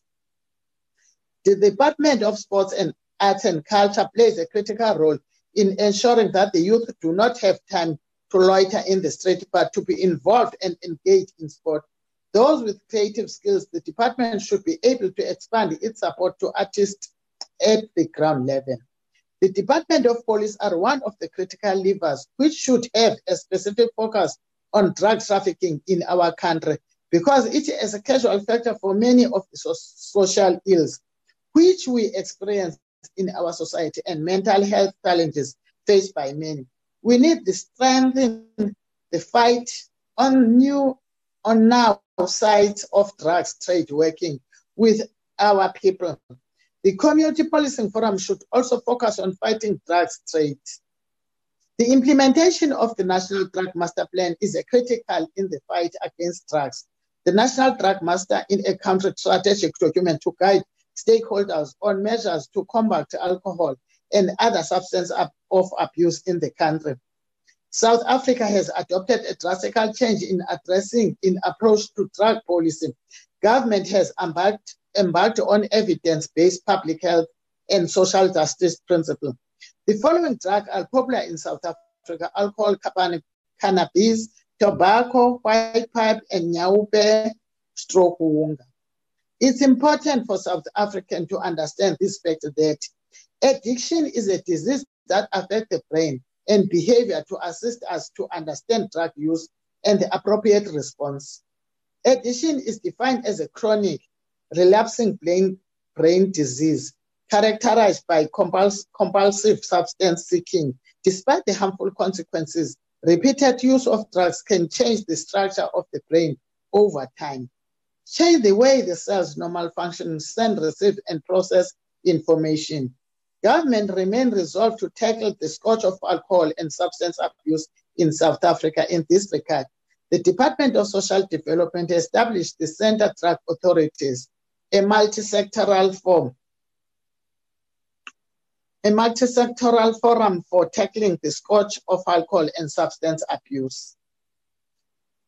The evaluation report of the implementation of the National Drug Master Plan reflects that the low financial allocation for the CDA is a weakness on the impact of CDA should have a relation to implementing the National Drug Master Plan. Mental health impact is not irreversible, but can be addressed depending on its nature. We need to continue mobilizing our society to protect our communities, children and youth from this type of abuse of substance, as it has a direct impact on their mental health. I thank you, Chairperson. Thanks very much, Honorable Ndongeni. The next speaker is Honorable Lutuli, EFF. Thank you, Chairperson, and ngibingelele wonke umuntu. Ngaqhubeka, Chairperson? Yes, ma'am. Okay. Ngibingelele wonke umuntu okhona. Ngiyabonga. Ngibingelele wonke umuntu okhona. Chairperson, isikhathi eside lapha eNingizimu Afrika, abantu abanokugula ngokwengqondo baphathwa sengathi abasiyona ingxenye yezempilo, lokho okwenza izimpilo zabo zibe sengcupheni. Under the COVID-19 lockdown period, South Africa's mental health has worsened as lockdown has proved to be a devastating time for our country. Hlalo izinto zemapeketwane. Ukuqhubeka kwe-lockdown kwenze kwaba nokungahlaliseki kahle ngenxa yokungabi khona kwezindawo ezanele zalabo abaphila nesifo sokugula ngokwengqondo. Ours is a society which is experiencing increased level of gender-based violence and femicide. The past year alone, our country experienced unprecedented level of poverty and inequality as the unemployment rate rises with every quarter. The lack of hope for our future causes anxiety among our youth. Protest marches and civil unrest have become an everyday lived reality of our people. Our current socio-economic issues and political unrest are enough reasons for increased level of stress and anxiety in South Africa. We live with an ever-present fear of crime, trauma, and violence.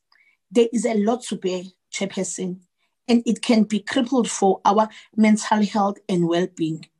Our people are being diagnosed with depression as they are impacted by the pandemic on a daily basis, both directly and indirectly. Our people are stressed. They are anxious and grieving as a result of everyday challenges, which they are forced to live under. And research shows a direct link between depression and suicide. Abantu bethu bahlukumezekile, futhi basezinhlungwini, Chairperson. While there exist many reasons for South Africans to be experiencing a decline in their mental health, there are not enough affordable healthcare solutions to help those in need. In South Africa, there exists lack of resources in the mental health sector. Resources required to deliver mental health services are inadequate, particularly those dealing with child and adolescent mental health services.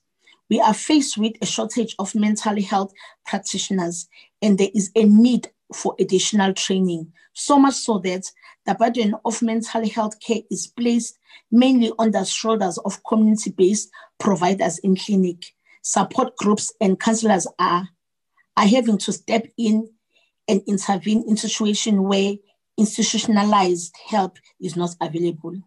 Labo abagula ngokwengqondo uma bedinga usizo abalutholi ngenxa yokungabi khona kwabahlengikazi abaqeqeshelwe lolu hlobo lokugula okwenza bagcine be misdiagnosed and possible relapse of mental illness. The situation is much worse in rural areas where there exist no mental institutions. Stigma and discrimination against people living with mental illness is widespread, which poses a major stumbling block to treatment. Many of our mental ill are roaming the streets. The Black communities there exists a lack of awareness of mental illness.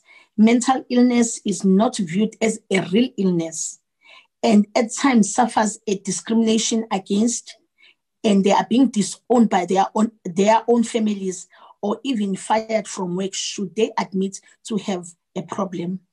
People with mental health problems are often exposed to gross human rights violation, severe discrimination, and inadequate housing and nutrition. So much so that when an elder woman experiences mental episode, they are often called names and accused of witchcraft. And the hulumeni wethu uyabuka nje and akenzi lutho.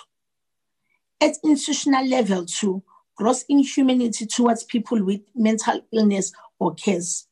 The Life Esidimeni tragedy bears testimony to the lack of empathy for mentally ill people and the neglect of mental health services. Due to the cruel and inhuman decision of the Gauteng Department of Health, 144 patients with mental health problems died in undignified conditions. Over 1,400 surviving patients were exposed to torture, trauma, and severe violation of their human rights. This all because mental health care patients were referred from a state facility to unregistered and unsuitable non-governmental hospital. The Life Esidimeni tragedy was an avoidable tragedy, which will always stand as a testimony of the way in which our government treats the most vulnerable of our people. There is still a long way to go to improve access to quality mental health care. The COVID-19 pandemic laid bare existing mental health care service gap and the crisis that is our public health system. There still exists a need to develop appropriate mental health policies and laws, but also the actual implementation of such policies. Mental health needs to be at the center of policy framework and national strategy. Our budget priorities of a provincial level still stands a key barrier. There is a need for improved financial investment at a local level in order to increase access to mental health. Medical and non-medical interventions are needed in order to strengthen our health system so as to address the large treatment gap for mental disorders. Mental health literacy needs to be made a priority. We need to eliminate stigma associated with mental health and promote a culture of acceptance. However, this has proven difficulties to achieve under the leadership of the ruling party, as there is a lack of leadership required to undertake this simple task. Instead, inequality, crime, gender-based violence, and the neglect of our most vulnerable in society thrive on the back of corrupt and mismanagement. The ruling party has demonstrated that they have no clear strategy to deal with the mental health. I thank you.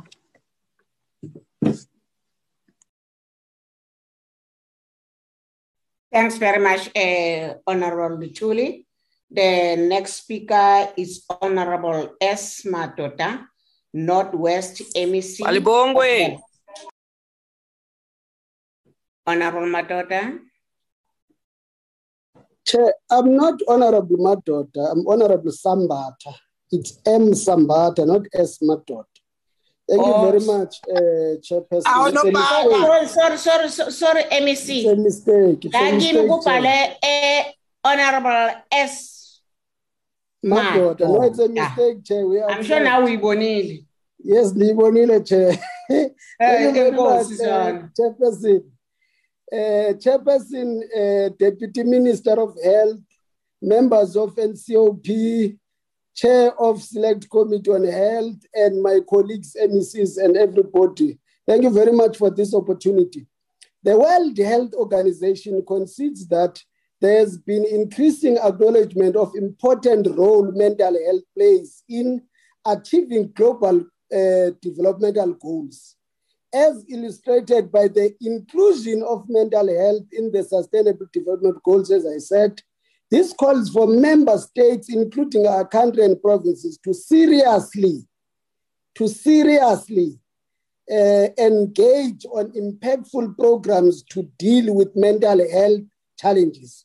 That is why it is important to commend the NCOP for heightening the mental health program, putting it in the debate of today.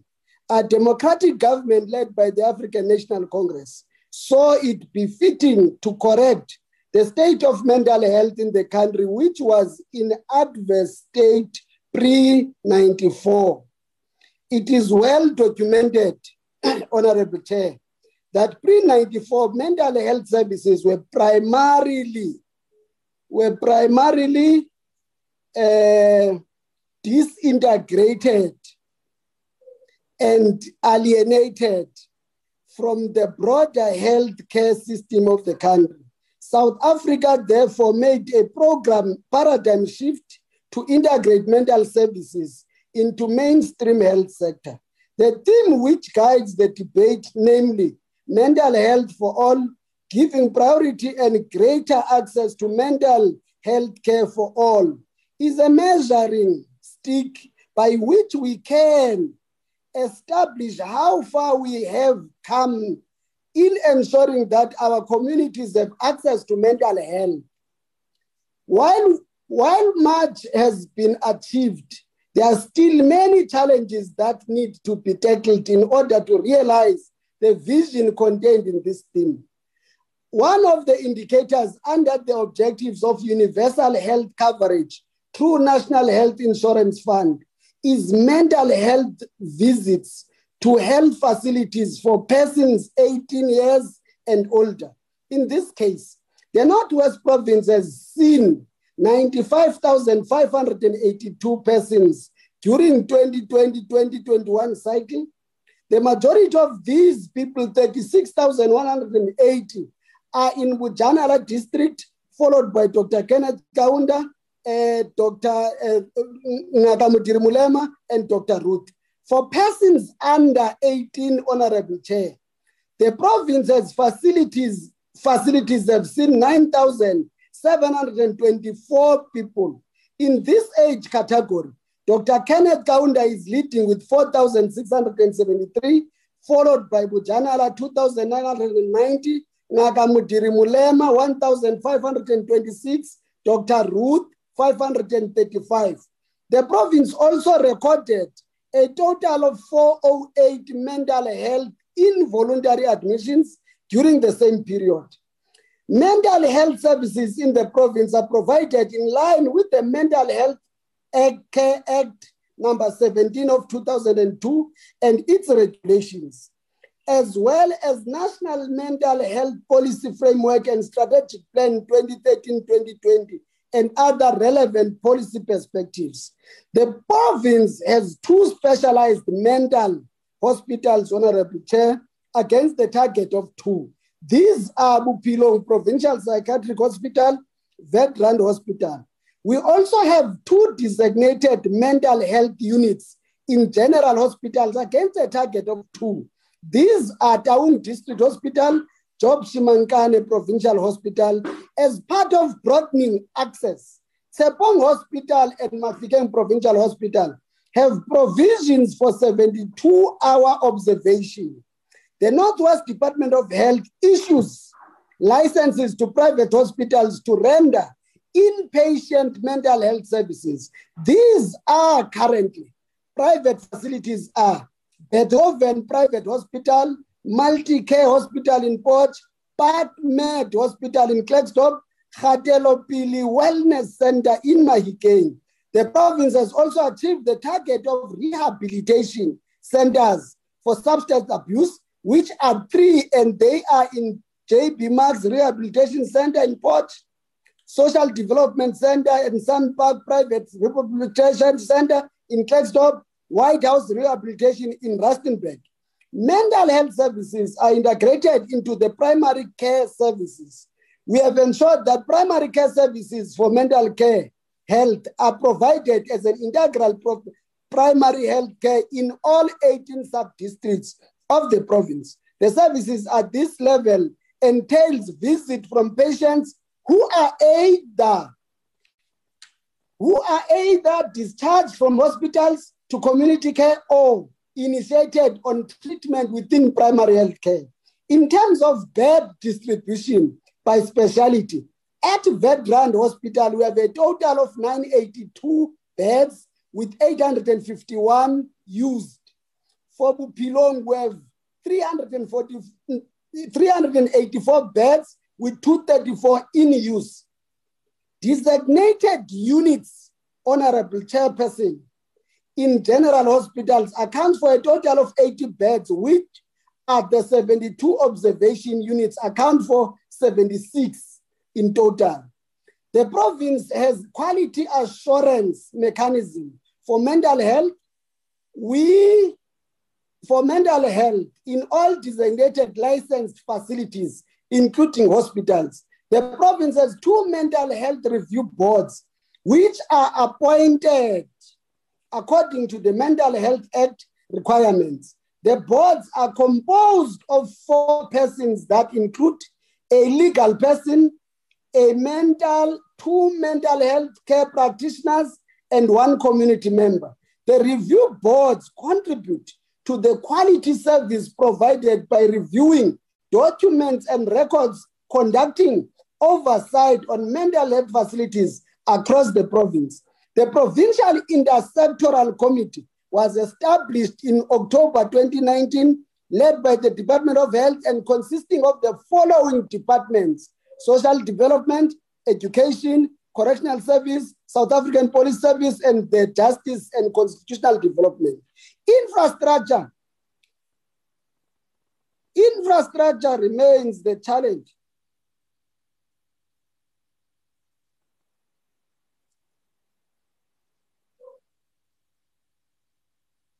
Is my time up, Jen? No, it's not. It's not. It's not. Okay.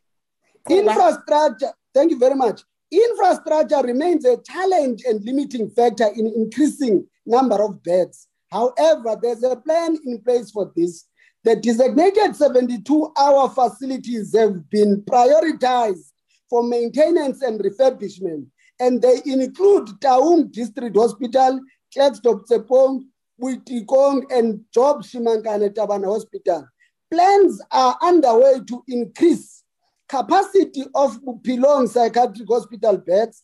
Patient-related factors like non-compliance to treatment aggravated by poor family support remains a challenge. The department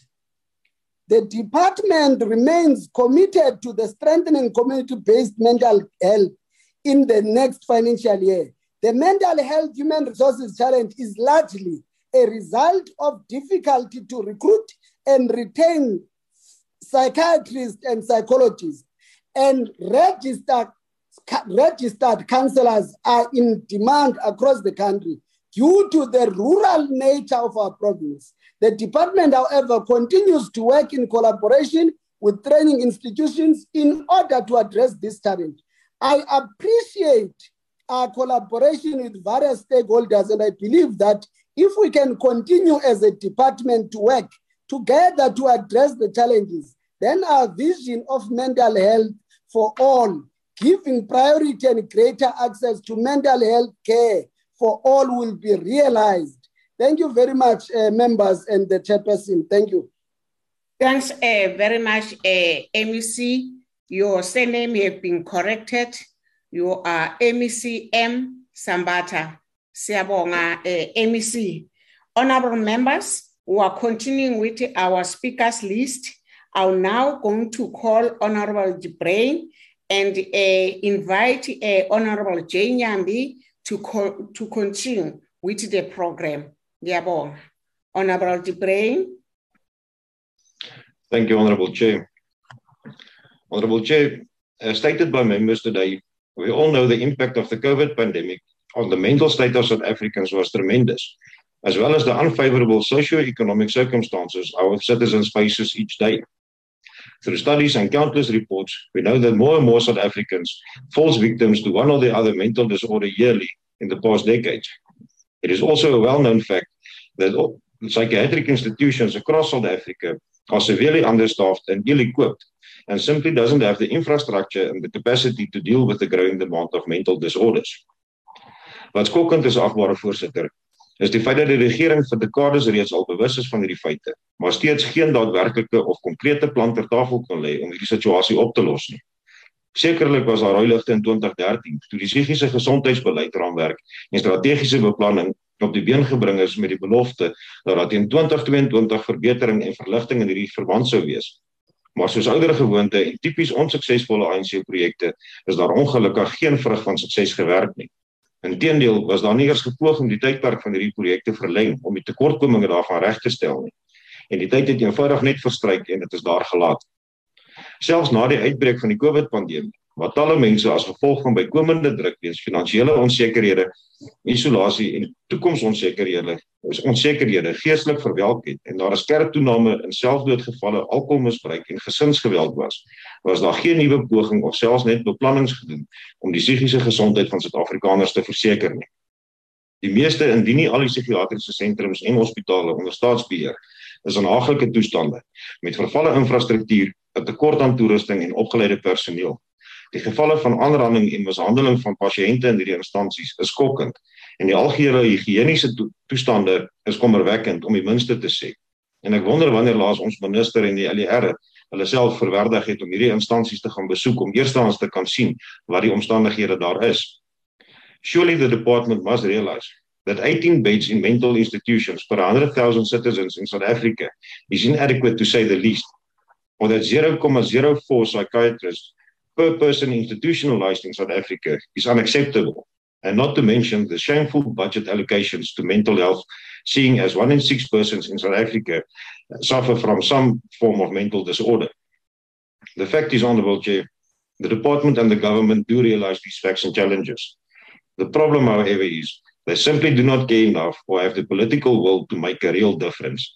So for the sake of every South African, I plead that the Department of Health takes responsibility and ensures sufficient budgets, equipment, staff and training for mental health as a whole in South Africa. And please don't continue to forsake the mental health of our people. Thank you. Thank you. Thank you, Honorable Jibrain. I'll now invite Honorable Philander from the Western Cape. Honorable Philander. Thank you very much, Honorable Chairperson. According to the World Health Organization, depression is the leading cause of disability worldwide. Moreover, it is considered to be a major contributor to the overall global burden of disease, in which 5% of all adults are affected, with women being the worst off. It has also become abundantly clear that COVID-19 has worsened the pre-existing challenges we see in South Africa. In 2020, our country ranked 103rd out of 149 on the Happiness Index, a measure of population well-being derived from 6 factors: the GDP per capita, social support, healthy life expectancy, personal freedom, the goodwill of others, and trust in the government. The COVID-19 crisis has also further heightened the risk factors generally associated with poor mental health. financial insecurity, unemployment, fear, employment, and educational engagement, access to physical exercise, daily routine, access to health services. All of this has led to a significant and unprecedented worsening of population mental health. In every country, the decline in mental health has been directly linked to those experiencing financial insecurity, a trend that predates the pandemic, but seems to have accelerated in many cases. And dear Chairperson, we find ourselves asking the same question for the past 3 years. What is South Africa's decisive efforts to scale up mental health services, and what are the measures that the South African government has put in place to protect jobs and incomes? The scale of distress since the start of the pandemic requires a whole of society approach to mental health support. High-risk groups are those with greater mental health problems, including women, youth, and poorer people. In their concluding observations on South Africa in 2018, the UN Committee on the Rights of Persons with Disabilities expressed grave concern regarding the rights of people with psychosocial disabilities. Our medical model of disability and mental health legislation were criticized. The needs of women and children were emphasized. Chairperson, can I be protected? Oh. You are protected. Hello. Honorable members. How are you? Honorable members, please, can we mute? You are protected, Honorable Philand, I'm sorry. Thank you very much, Chair. Our medical model of disability and mental health legislation were criticized, and the needs of women and children were emphasized.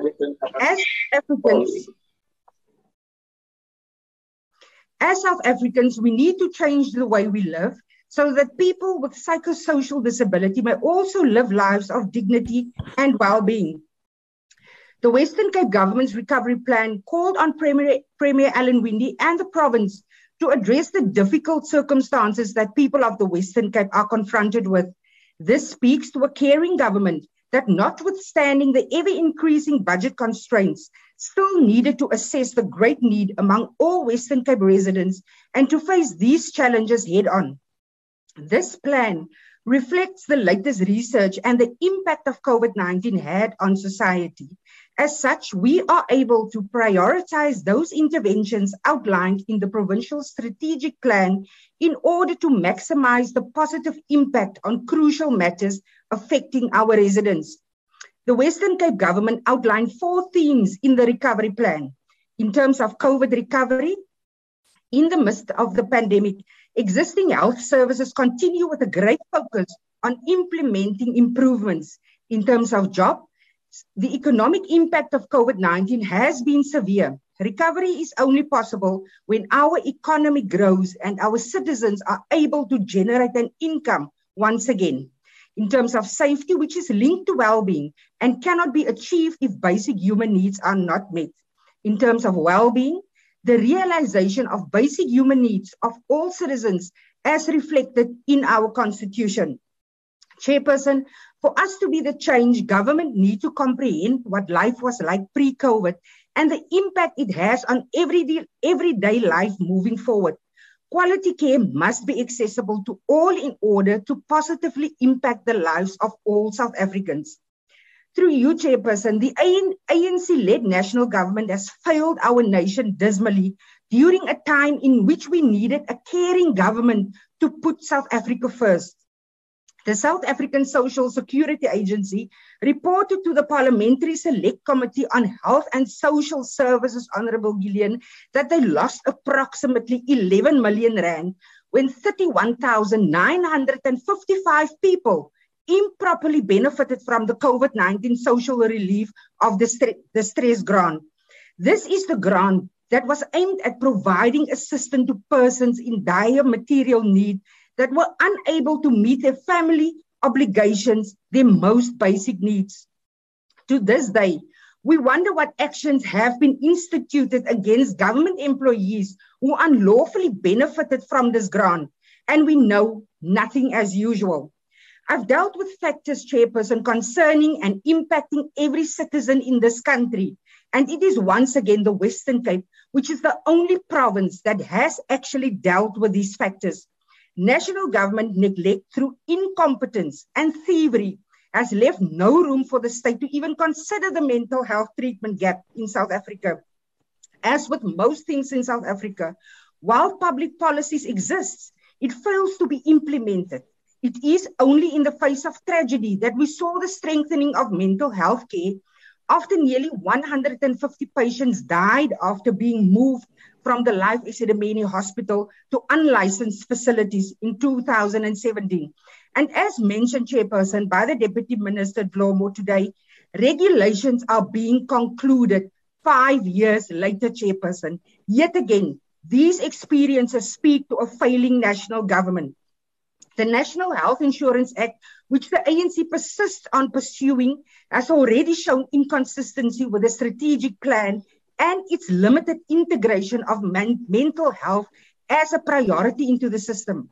South Africa spends 5% of the total health budget on mental health services, equivalent to the lower end of international benchmarks of the recommended amounts countries should actually be spending on mental health. Right now, there is an alarming estimated 92% treatment gap, which means that less than 1 out of 10 people living with a mental health condition in South Africa receive the care they need. This reflects the reactive mental health care system that is focused on treating the most severe conditions rather than preventing or providing necessary early interventions. Chairperson, mental illness is not a death sentence, and most people who experience mental illness will, if given the right support, be able to recover sufficiently to be able to live and to work and to learn and participate fully in their communities. The Western Cape Government Health Department addresses the growing need for care of patients with mental illness by improving access to treatment and counseling at the primary healthcare level. In line with the Mental Health Care Act 17 of 2002, various facilities make provision for admissions and have added support, which is provided by the Mental Health Review Board.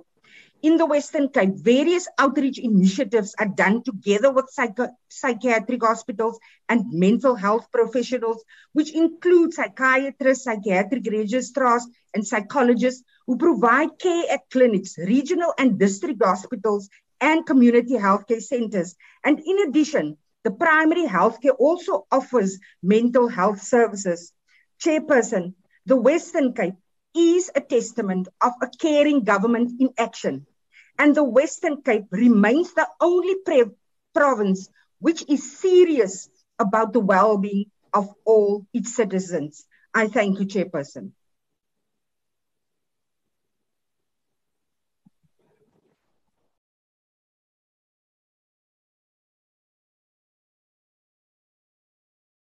Honorable Nyambi, are you still in?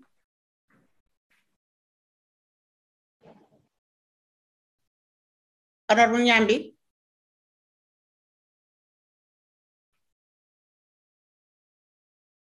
May I proceed, Chair? Okay, thank you.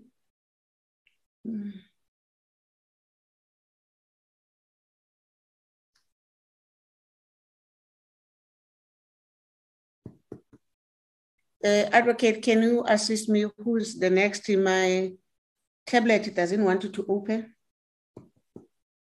The next speaker, House Chair, would be Honorable Adel.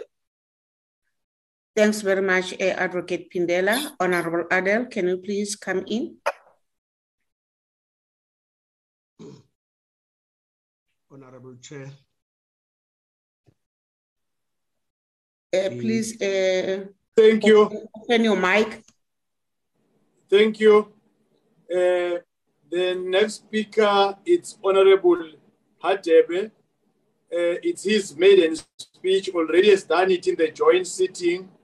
Honorable Hadebe. Thank you, Honorable Chair. I'm not sure if I'm audible.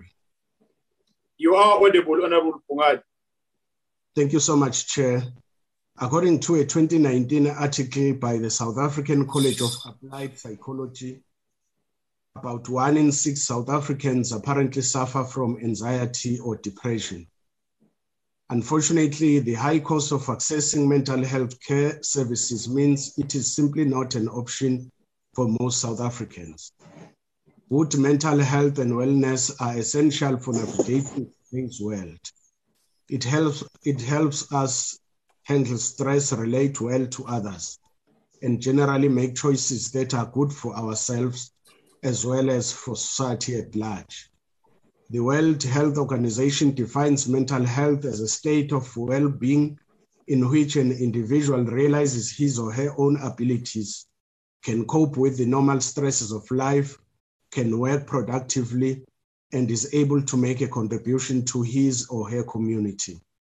The World Health Organization further emphasizes that good mental health is more than just the absence of mental disorders or disabilities.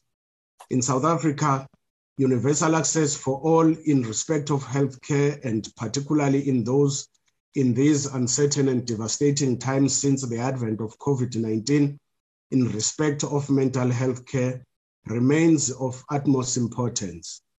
Honorable Chairperson, today marks day 701 of South Africa's declared state of national disaster due to COVID-19 and its resultant lockdown. 701 days ago, the world as we know it changed forever, and we have all had to adapt to these changes as best as we can. As a result of forced isolation, social distancing, and house arrest, with the only exception being local grocery shopping, most South Africans faced a lived reality they had never encountered before.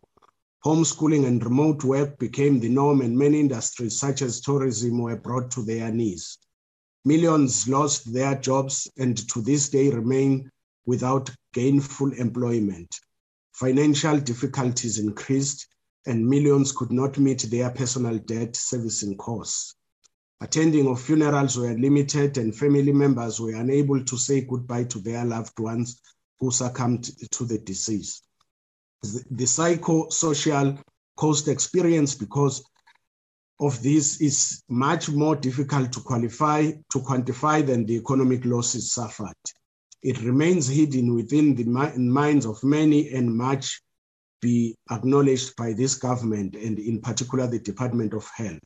The psychological pain and suffering continue to be exacerbated by the fact that we do not yet have a complete solution to the coronavirus. Vaccines remain experimental with no medical liability on the manufacturers in the event of debilitating side effects and in some cases even deaths. Many post-COVID sufferers continue to experience the debilitating effects of the coronavirus long after they have recovered. 10% develop what is known as post-COVID syndrome or COVID long hauler syndrome. This could last up to 2 years and cost a small fortune in respect of medical bills and medication. Symptoms of long hauler syndrome include mental health issues such as depression, anxiety, psychosis, and mania. Treatment for such conditions is simply not currently available for all South Africans. We remain one most unequal society in the world with high rates of mental health disorders even before the advent of COVID-19. Unemployment was high, crime was out of control, and domestic violence was a common occurrence in many families. COVID-19 only added fuel to the fire. Poverty-stricken South Africans remain the collateral damage of a healthcare system orientated towards those who have private medical aid or who can afford the exorbitant cost of seeing medical professionals. The cost of Western medication are also exorbitant in the extreme. The question must be asked as to why this government allows such medical profiteering to occur. And more importantly, why South Africa does not have its own medical innovation and research centers to explore both pharmacological and traditional medical solutions. Is our medical regulator captured by big pharmas? This must be investigated. The IFP remains a strong supporter of the principle of universal health coverage. Every person in our country, regardless of their financial situation has the right to access the quality healthcare services without financial hardships. However, we do not believe that the current proposal by the governing party to create a centralized fund, the National Health Insurance Fund, to procure health services on behalf of the public is the solution. The NHI bill, in our opinion, has serious flaws pertaining to governance aspects, which raises serious questions on the constitutionality of the proposal. Furthermore, the governing party has failed to indicate how our country will be able to afford and sustain this very ambitious project. We cannot continue on this path as we urgently need to address the enormous gap in equality of healthcare provision in our country. We strongly believe that government should first rebuild and invest in existing public healthcare facilities to ensure receive quality, efficient healthcare services.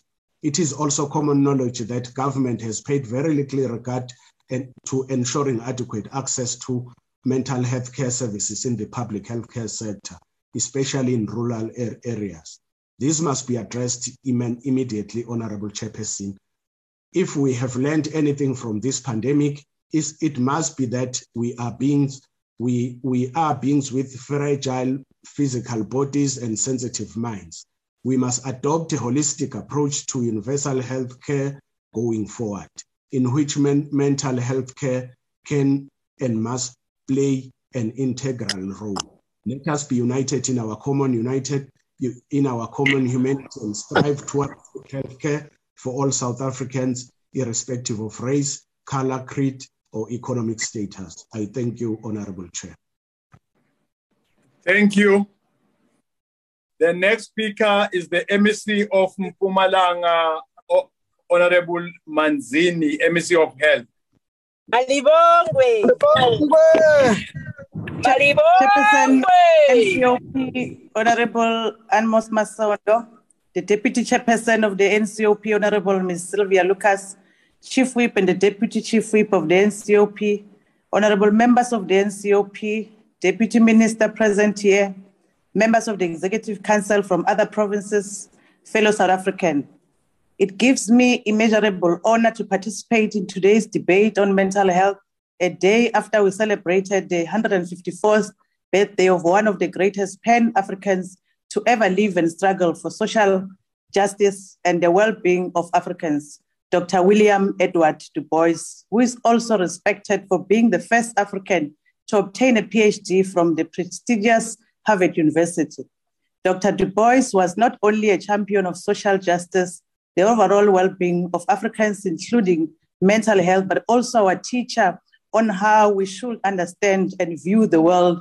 And amongst other things, he taught us that education is that whole system of human training within and without the school house walls, which molds and development, close quote. I want to make education on mental issues, both formal and informal, the central thesis of my message today.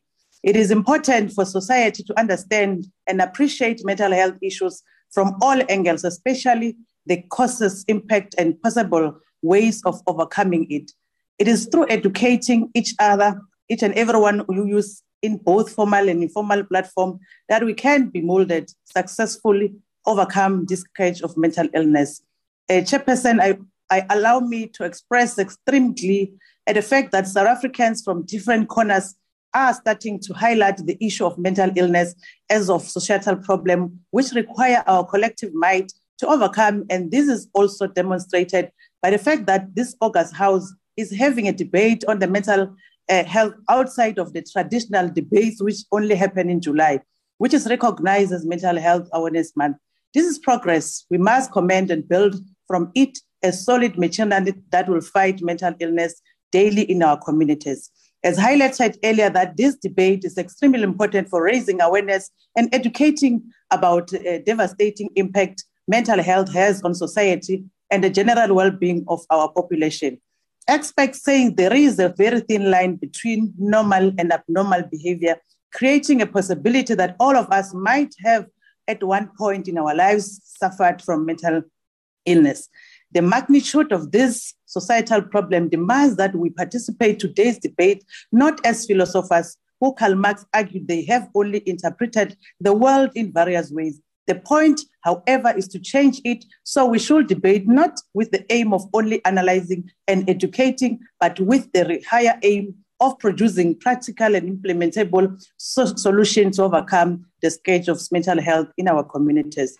Prof. Karl Seppes, the Dean of Humanities at Wits University, in his inaugural lecture at Wits in 2018, recognized mental illness as a real experience that people endure. He also offered an understanding of it being influenced by society as well as culture. In a simple terms, his argument is that one of the greatest contributors to mental health issues are the things we do daily as a way of living and the value system which guides our action daily. At this point, Honorable Chairperson, I will request you to allow me to elaborate on the assertion by borrowing on the Atlas Society by President Thabo Mbeki when he delivered his fourth Nelson Mandela lecture and argued that we need to change our value system through the NRDP of the soul. President Mbeki argued, open quote, "It is perfectly obvious that many in our society, having absorbed the value system of the capitalist market, have come to the conclusion that for them, personal success and fulfillment means personal enrichment at all costs, and the most theatrical and striking public display of that wealth." What this means is that many in our society have come to accept that what is social correct is not proverbial expression, manner maketh the man, but the notion that each one of us is at excellence a human being, as our demonstrated wealth suggests.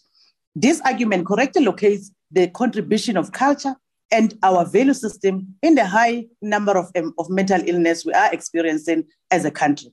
As we speak today, we have more than 10 million South Africans who are willing and able to work, but are not finding jobs. It also argues that more than half of our population live in poverty. So it is an inescapable reality that many people will suffer from mental health issues as their desires or what appears necessary for them to be considered as human beings is unrealizable and far from reach at the present moment. This drives from the hopelessness and unmatched levels of mental health issues, which at worst results in people giving up and resorting to action like suicide. This is a clear demonstration of how a corrosive culture and value system drives people into mental health issues. As part of educating society about mental health issues, we must reaffirm our original value of Ubuntu amongst our people, which is anchored on a value system which say you are human by making valuable contributions to society and the progress of humanity, and not by the depth of your pocket or design clothes that you wear or your car that you drive. The new normal COVID-19 has not only affected the country economically, but also in terms of lockdown on the strategy to curb this spread, but it also presented us with a new spike in mental health illness as an after effect, as most of the people lost their income and those that have to isolate develop some form of mental health care problem, which included depression and anxiety attacks. Healthcare workers also suffered from mental and psychosocial well-being. Hence, as a department, as a province, we try to make sure that most of our healthcare workers, our frontline workers, we support them so that as much as they are assisting our people in terms of the COVID-19, they themselves are also looked after. This has highlighted the much needed focus on mental health care and for us to pay careful attention to those that suffer from mental health. The recent release of the South African Human Rights Commission report on the status of mental health service on the 28th of March 2019 should cause all of us to pause and reflect on what needs to be done to provide quality rights based on mental health services for the people of South Africa. During the World Health Organization May 2021, government from around the world recognized the need to scale up quality mental health services at all levels. As government of the day, we have adopted a human rights lens in developing a mental health care act, as well as in drafting a national mental health policy framework and strategy plan 2013-2020 that is currently under review. The strategy seeks to address the mental health care services in the country and has put mental health care at the epitome of the departmental priorities. All provinces are to strive in ensuring that the said targets are met.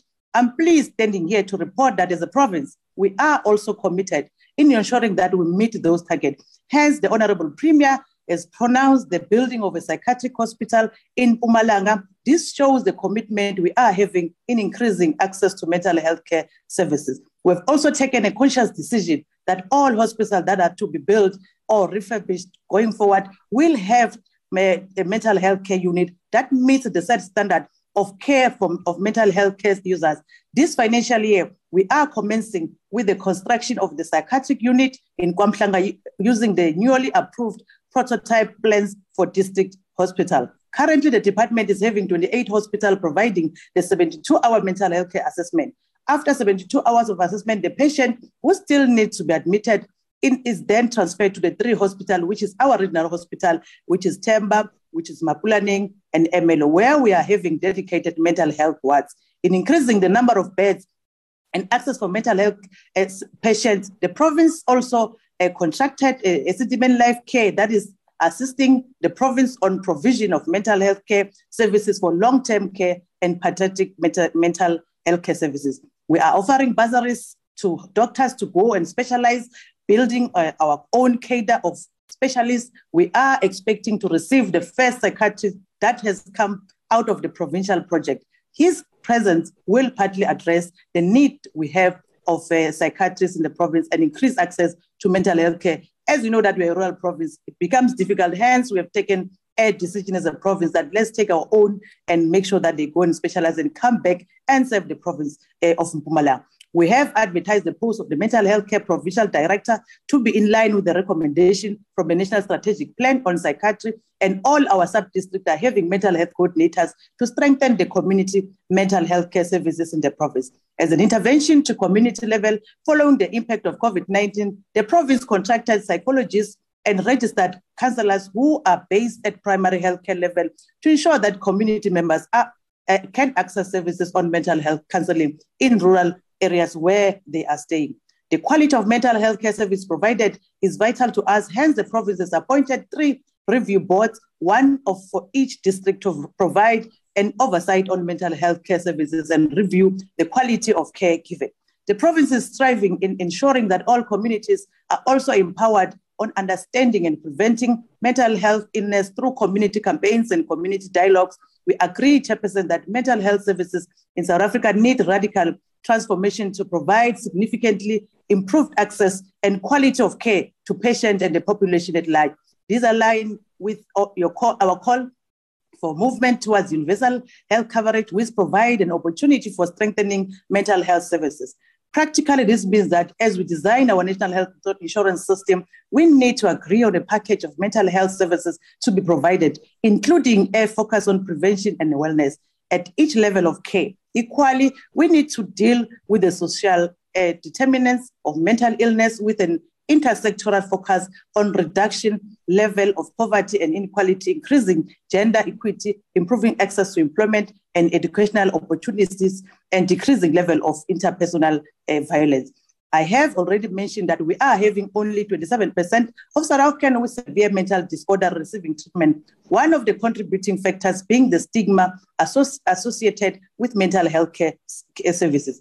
Honorable Chairperson, scholars define stigma as the mark of disgrace because of stereotype and misunderstanding. The fundamental question is how do we break the vicious cycle of stereotype and misunderstanding? A simple act of cyberbullying and also internet can easily result to loss of life, and we have to see happening, especially for school children at the adolescent age. Hence, our program will go down from primary level because we can't assume that children, they can't have mental program. Hence, our program goes down to at the level of children. In the society, mental health is stigmatized more than prevailing challenges that humankind face. We need to change this, and we appeal to the nation and members of the community to tackle mental health related issues with extreme caution. We as leaders and lawmakers, as well as stakeholders, mental health care fraternity needs to join heads and double our effort in dispelling the myth, misinformation, and stigma associated with mental health care. People suffering from mental health are not met as the stigma goes. We need to dispel this urban legend, and we stand a good chance to win the fight against mental health care if we join hands and dispel as communities and as the people of South Africa. The fight of mental health and stigmatization should start in our communities and school in particular.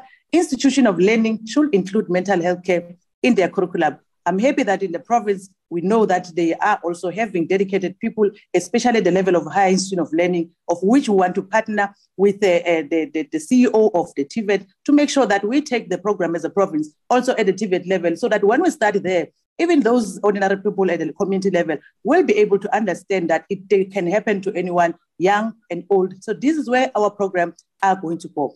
For a few weeks ago, Chairperson, I visited one of our facility in Belfast, Tutuka in Belfast, and I found out that there are close to 90 mental health care users who were discharged to be integrated into the community because they were assisted to be able to function well at the community setting. But their families are not accepting them back. Some of their families are no longer traced, and I'm aware that this is now a social issue that we are trying with our social workers to resolve it. My point here is that we cannot have communities who are stigmatizing one of their own because of mental illness. That can affect anyone at any time. We need to be able to embrace each other. So families need to play a very important role for us to be able to deal with mental health in the province. One of the misconstrued we need to dismiss with the concept deserve is that being admitted to a psychiatric hospital means having your freedom taken away and being secluded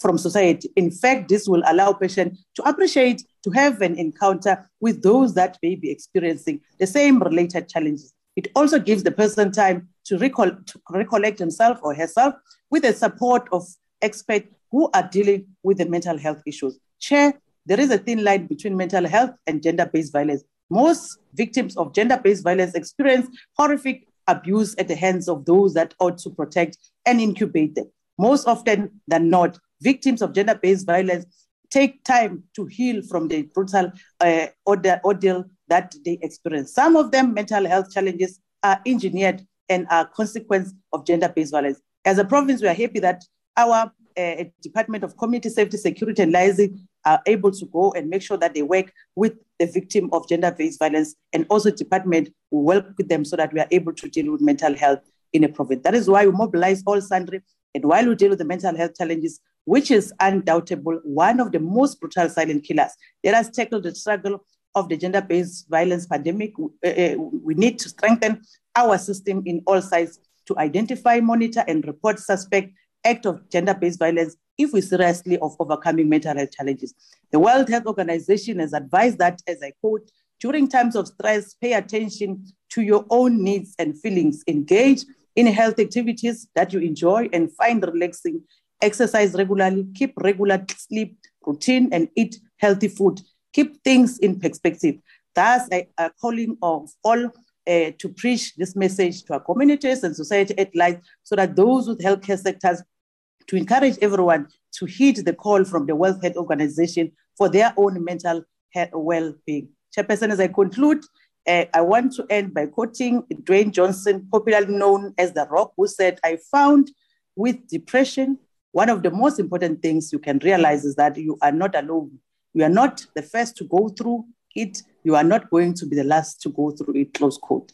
Thank you very much, Honorable Chairperson. Thank you, Honorable MEC Manzini. The next speaker is Honorable Lont. Honorable Lont. Good afternoon, Chair, and Honorable Ministers and Honorable Members. As is often the case with debates such as this, there are many valid points made by speakers across the political spectrum. If I just came to this country and I didn't know much about its history, I would have been encouraged about the bipartisan approach that this debate is taking. If I may use the term, Honorable Mazzini, in a normal society, there would still be thousands, if not millions of individuals who struggle with various mental health challenges. Unfortunately, in our beloved country, it cannot be described, and we cannot be described as normal. We have one of the highest unemployment rates in the world. This is even worse among the youth. the mental turmoil that millions of South Africans have to go through because they cannot find a decent job to look after their loved ones. It is not normal and it is not acceptable. The constant strain South Africans are under, whenever they step out of their homes, having to be vigilant for their own safety because of a violent and dangerous society, this is not normal and it is not acceptable. Even worse, this strain we are under is often experienced in our very own homes. This is definitely not normal and not acceptable. The despair, because the leaders in the majority of towns, provinces, and the leaders of this country seem not to care. They only look after their own corrupt interests and those close to them. This is not normal and this is not acceptable. Linked to the first point of unemployment, the anxiety that comes with poverty and how that translates to future generations with an education system that is generally skewed to cater for those who have instead of those who have not. The fact that children, through their own ability and hard work, will generally struggle to lift themselves out of their circumstances due to an incompetent and corrupt education system. This is not normal and this is definitely not acceptable. If you or your loved ones become sick in this country, South Africans must hope and pray that maybe there's an open bed, an available medical professional that is not at the end of his or her tether, and hopefully available medication. All because our health system has been allowed to deteriorate more and more over the years. This is not normal and this is not acceptable. We are being abused as a country by the current leadership, a leadership that do not value and a leadership that do not appreciate that this country belongs to all of us who live in it. It's not normal and it is not acceptable. There is, however, hope. We have an opportunity to care for one another. We have an opportunity to look after the well-being of one another. It is normal and it is acceptable to change the trajectory of our country. It is not normal that we ignore all the strain we are put under. We must face up to this. Honorable members, all of the beautiful words we have said today, it cannot become reality unless we change the way the current government operates. Therefore, it is normal and it is acceptable to register to vote, because only when we will have a change in national government will we have a caring government that uses state resources to look after the most vulnerable of the most vulnerable, which are those that suffer with mental health. It is normal and it is acceptable to look after those individuals, as it should be. I thank you. Thank you, Honorable Lond. I'll now invite Honorable Nchabeleng. Honorable Nchabeleng. Thanks, Honorable Chairperson, and let me take this opportunity to say good afternoon or good evening to the team from the Ministry of Health, led by the DM, Dr. Romo, the chairperson of the NCOP, the chairs of chairs, and the team of the NCOP, and all the MECs who gave their inputs from their provinces. Chairperson, it is an imperative of our constitutional democracy that we need to ensure that all our people reach their full potential and have equal opportunities. Social transformation is anchored on ensuring that our people are able to liberate themselves.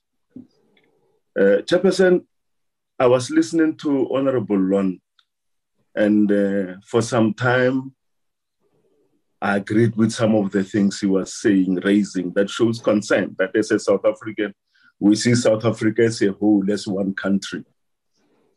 As one country, and that the solutions that we come with will be the solutions that will be able to benefit all South Africans, regardless of where they stay, which corner of South Africa they live in. But then he got lost in the process because of his hatred of the African National Congress, that then he misses the point and joined the whaling team. Listening to members who were debating here, there were points raised by Honorable Baha. Honorable Baha, the ECD money will always remain as a sad moment in our history. And that what we need to do is, what do we do from here going forward to ensure that what happens does not recur? The deputy minister leading the ministry, he mentioned, steps that they are taking as a department to ensure that we turn around the Department of Health, particularly the mental health area that we are debating upon.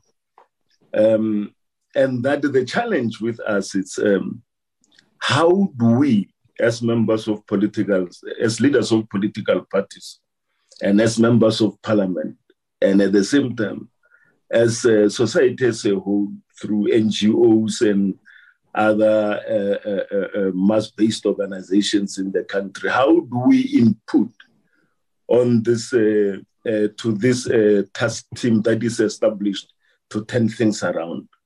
That should be everybody's concern on how do we reach this body and make our inputs to it. But instead of doing that, we just go on criticizing and not coming up with solutions. The critical question in this debate, Chairperson, is in the context of this debate is what is government and society? What is government and society doing? Broadly should do in order to create a conducive environment to harness the human potential of all South Africans in the midst of declining economic opportunities. The increase in unemployment, growing poverty, and deepening inequality. This deepening inequality is so glaring in the Western Cape, Chairperson, where you can actually see where Black people live. That is where the poor people live. Poor infrastructure and all. You look at the Western Cape in terms of, how people live in that province. Everybody want to talk about the Western Cape. The first thing that comes to my mind is drug trafficking, drug abuse, gangsterism, and all this. And all this combined with the economic depression will lead to challenges in mental health. The social reality of all South Africans cannot be isolated from the economic reality of all South Africans. Unemployment and poverty are one of the factors which induces a lot of depression for youth, in particular, those young people who have to, at an early age, after losing their parents, take responsibility of being parents and having to fend for themselves and their siblings. This also could lead to a severe depression and mental health challenges for the children. And this is not only happening in Gauteng or other provinces. It also happens in the Western Cape, where the unemployment is also high. And this will call for a multi-dimensional intervention on the causal factors which contribute to mental health, which is a result of external factors rather than medical or biological factors. I want to refer our friends from the DA to listen to listen to what one of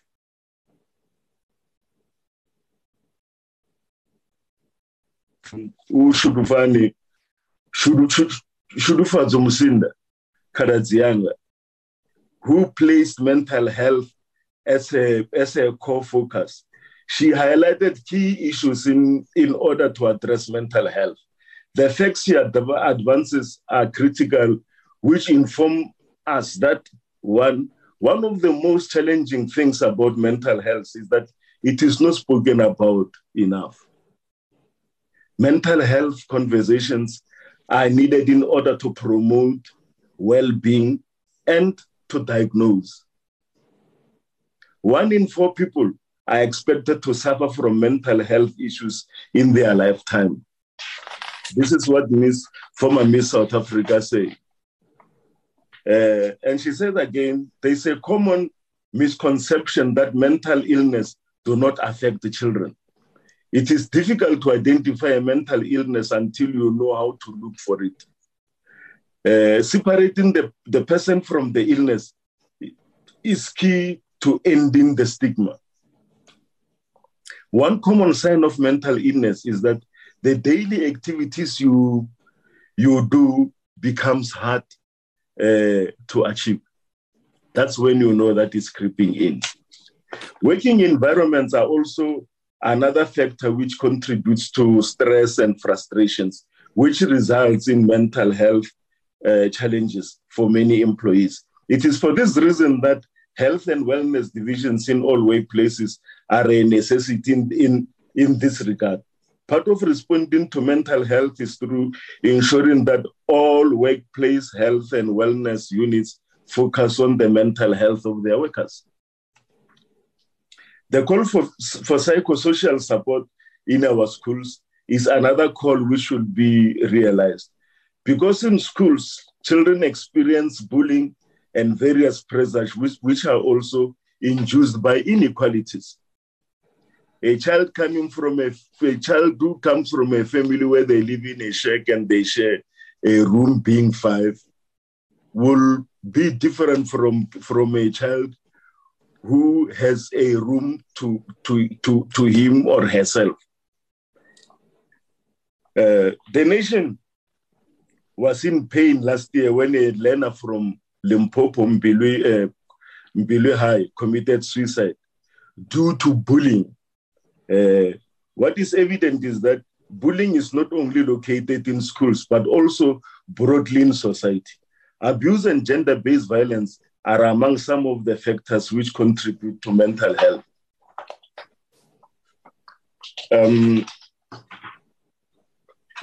Chairperson, the persons with mental illnesses should be supported in our society, and all should not be treated as in a discriminatory manner. Ensuring that all our health facilities and special schools have the necessary facilities to support persons with psychiatric problems is critical. Government needs to intentionally streamline persons with mental illnesses into productive economic opportunities. At least all these socio-economic factions, Chairperson, contribute in exacerbating mental health problems.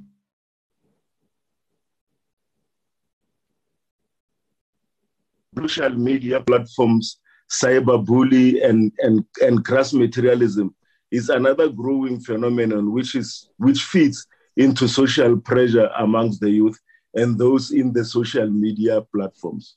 Cyberbullying, particularly in social media platforms, have destroyed many lives and led to many into the path of depression, whilst others have committed suicide.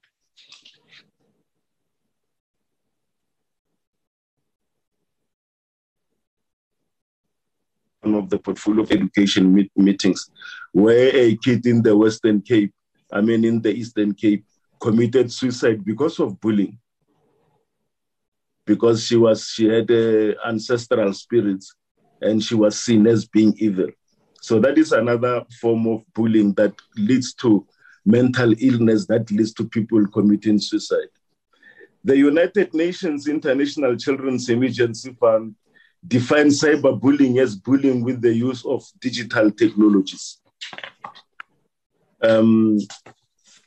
It does take place on social media, messaging platform, gaming platforms, and mobile phones. It is repeated behavior aimed at scaring, engaging, angering, or shaming those who are targeted. Examples will include chairperson spreading lies about or posting embarrassing photos of or videos of someone on social media. Another one will be sending hateful, abusive, or threatening messages, images, or videos via messaging platforms.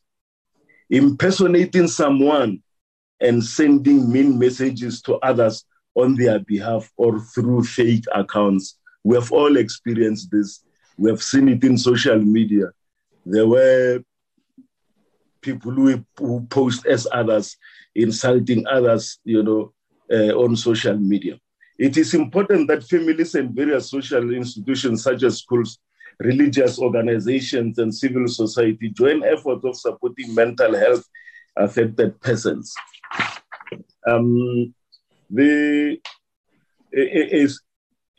A societal response to mental health problems will first and foremost require awareness of the people. Our interaction as human beings should be guided by values of compassion and solidarity.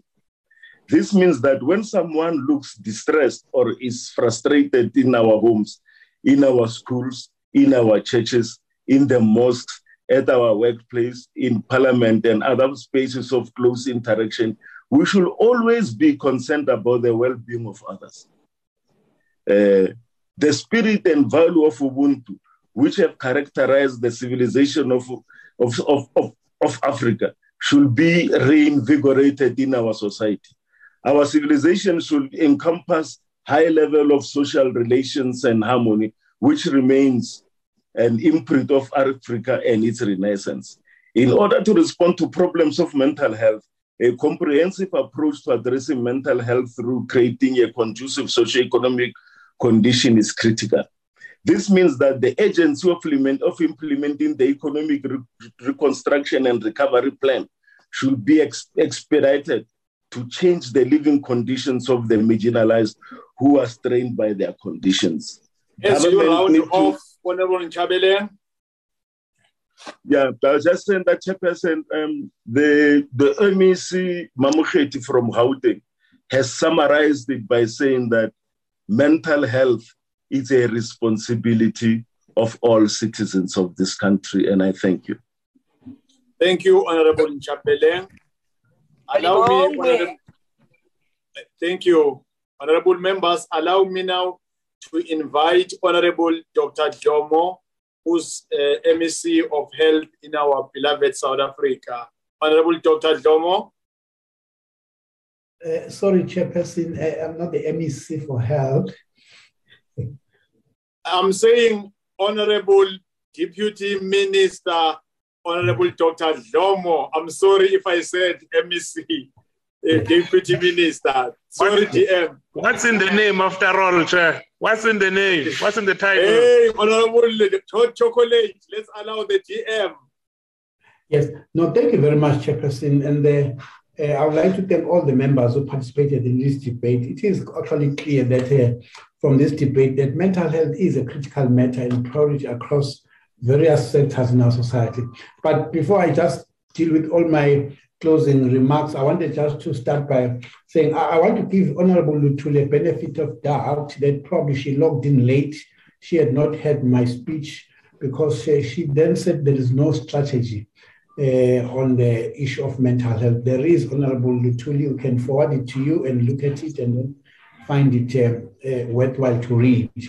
To Honorable Bach, yes, it is true, Honorable Bach, I agree with you. It's a worldwide phenomenon where we seem not to be paying much service to mental health. And that is why I think this debate was critical, because all of us, not just South Africa, the whole world is really behind in terms of giving its best in terms of that. But I want to say, yes, maybe Life Esidimeni was a turning point for our country.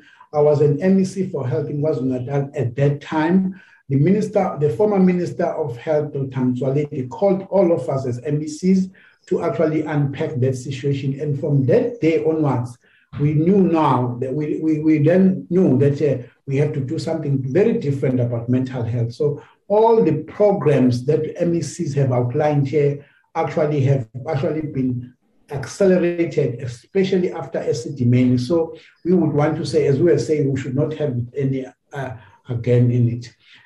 I think it was unfortunate, the comment from Honorable Lund, because from our debate, we're also raising that issues of migrant workers has an impact on mental health. And now there is no, this is a privilege that white males never had. And probably from his society, he has not been aware that a lot of us were raised by single moms, not because our parents were not there. Our fathers were in the mines, and therefore we had to actually, that sequelae of a mental illness in families, in children who are raised by single parents, because this apartheid government had decided that all males who are black must go into the mines, is something that we must not underestimate. It had an impact. It was a very inhumane process. And I think want to also to say some of us are learned coming in from a system that was a Bantustan, that a white man would never understand what it is, what impacts it has. And all that, again, those inequalities had a sequelae in terms of poverty and unemployment that we see. While we covered some ground on mental health and substance abuse, particularly on legislative and policy development, it is imperative that we put systems in place to improve, continue to improve. Yes, COVID-19 has eliminated some of those gaps. We need to actually move with speed to actually adopt a public health approach in order to comprehensively respond to the social determinants of mental health. This includes poverty, illiteracy, unemployment, and inequality. We have highlighted that mental health promotion and prevention of mental illness is a game changer, and that's why we're talking about the public health approach. This includes the public education initiatives to improve knowledge about mental health and illnesses, reduction of stigma, and also what Honorable MEC Manzin was talking about, the gender-based violence. We further recognize the need to improve the mental health human resource capacity, and we are concerned about these issues, Honorable Chair, and therefore that is why we'll continue to work on this. And I actually was happy that MECs were here indicating their strengths and their programs in the various departments, in various provinces. I just want to end by really cautioning Honorable Hadebe of the IFP in his maiden speech that the National Health Insurance Bill is still to come to the NCOP. It is still at the level of National Assembly, and I am surprised to hear what he's saying, because as a former chairperson of that portfolio committee, we had support of the National Health Insurance from the IFP members in the National Assembly. Anyway, I would not want to debate that, but I just want to raise the truth that is an equalizer. And national health insurance will be an equalizer of all these inequities, all these abnormalities that we see in health, where the haves will always be privileged. And we want to say health will be a public good, including mental health will be a public good that is actually not going to be accessed by those who have money and those who do not have. So that is actually embedded in that policy, including the mental health. So I think I want to say, as I close, we take all the concerns, all the comments that were raised by the members. They are very constructive, quite a lot of them, but some of them, yes, were just politicking, which we can always discard. But those that are very constructive, which we got from the members, as a department, we are going to make use of them in advancing and improving our. We never said as a government or as an ANC, we have all the wisdom. We welcome these ideas. We'll take them all on board, Honorable Chair. And I thank you very much for holding this debate in the NCOP. Thank you very much. Thank you, Honorable Deputy Minister Dr. Zomo. Honorable delegates, that concludes the business of the day. I wish to thank the Deputy Minister, Honorable Dr. Zomo, special delegates, our MECs from our respective provinces, SALGA representatives for availing themselves for this very important debate. The House is now adjourned. Thank you very much. Thank you, Baba.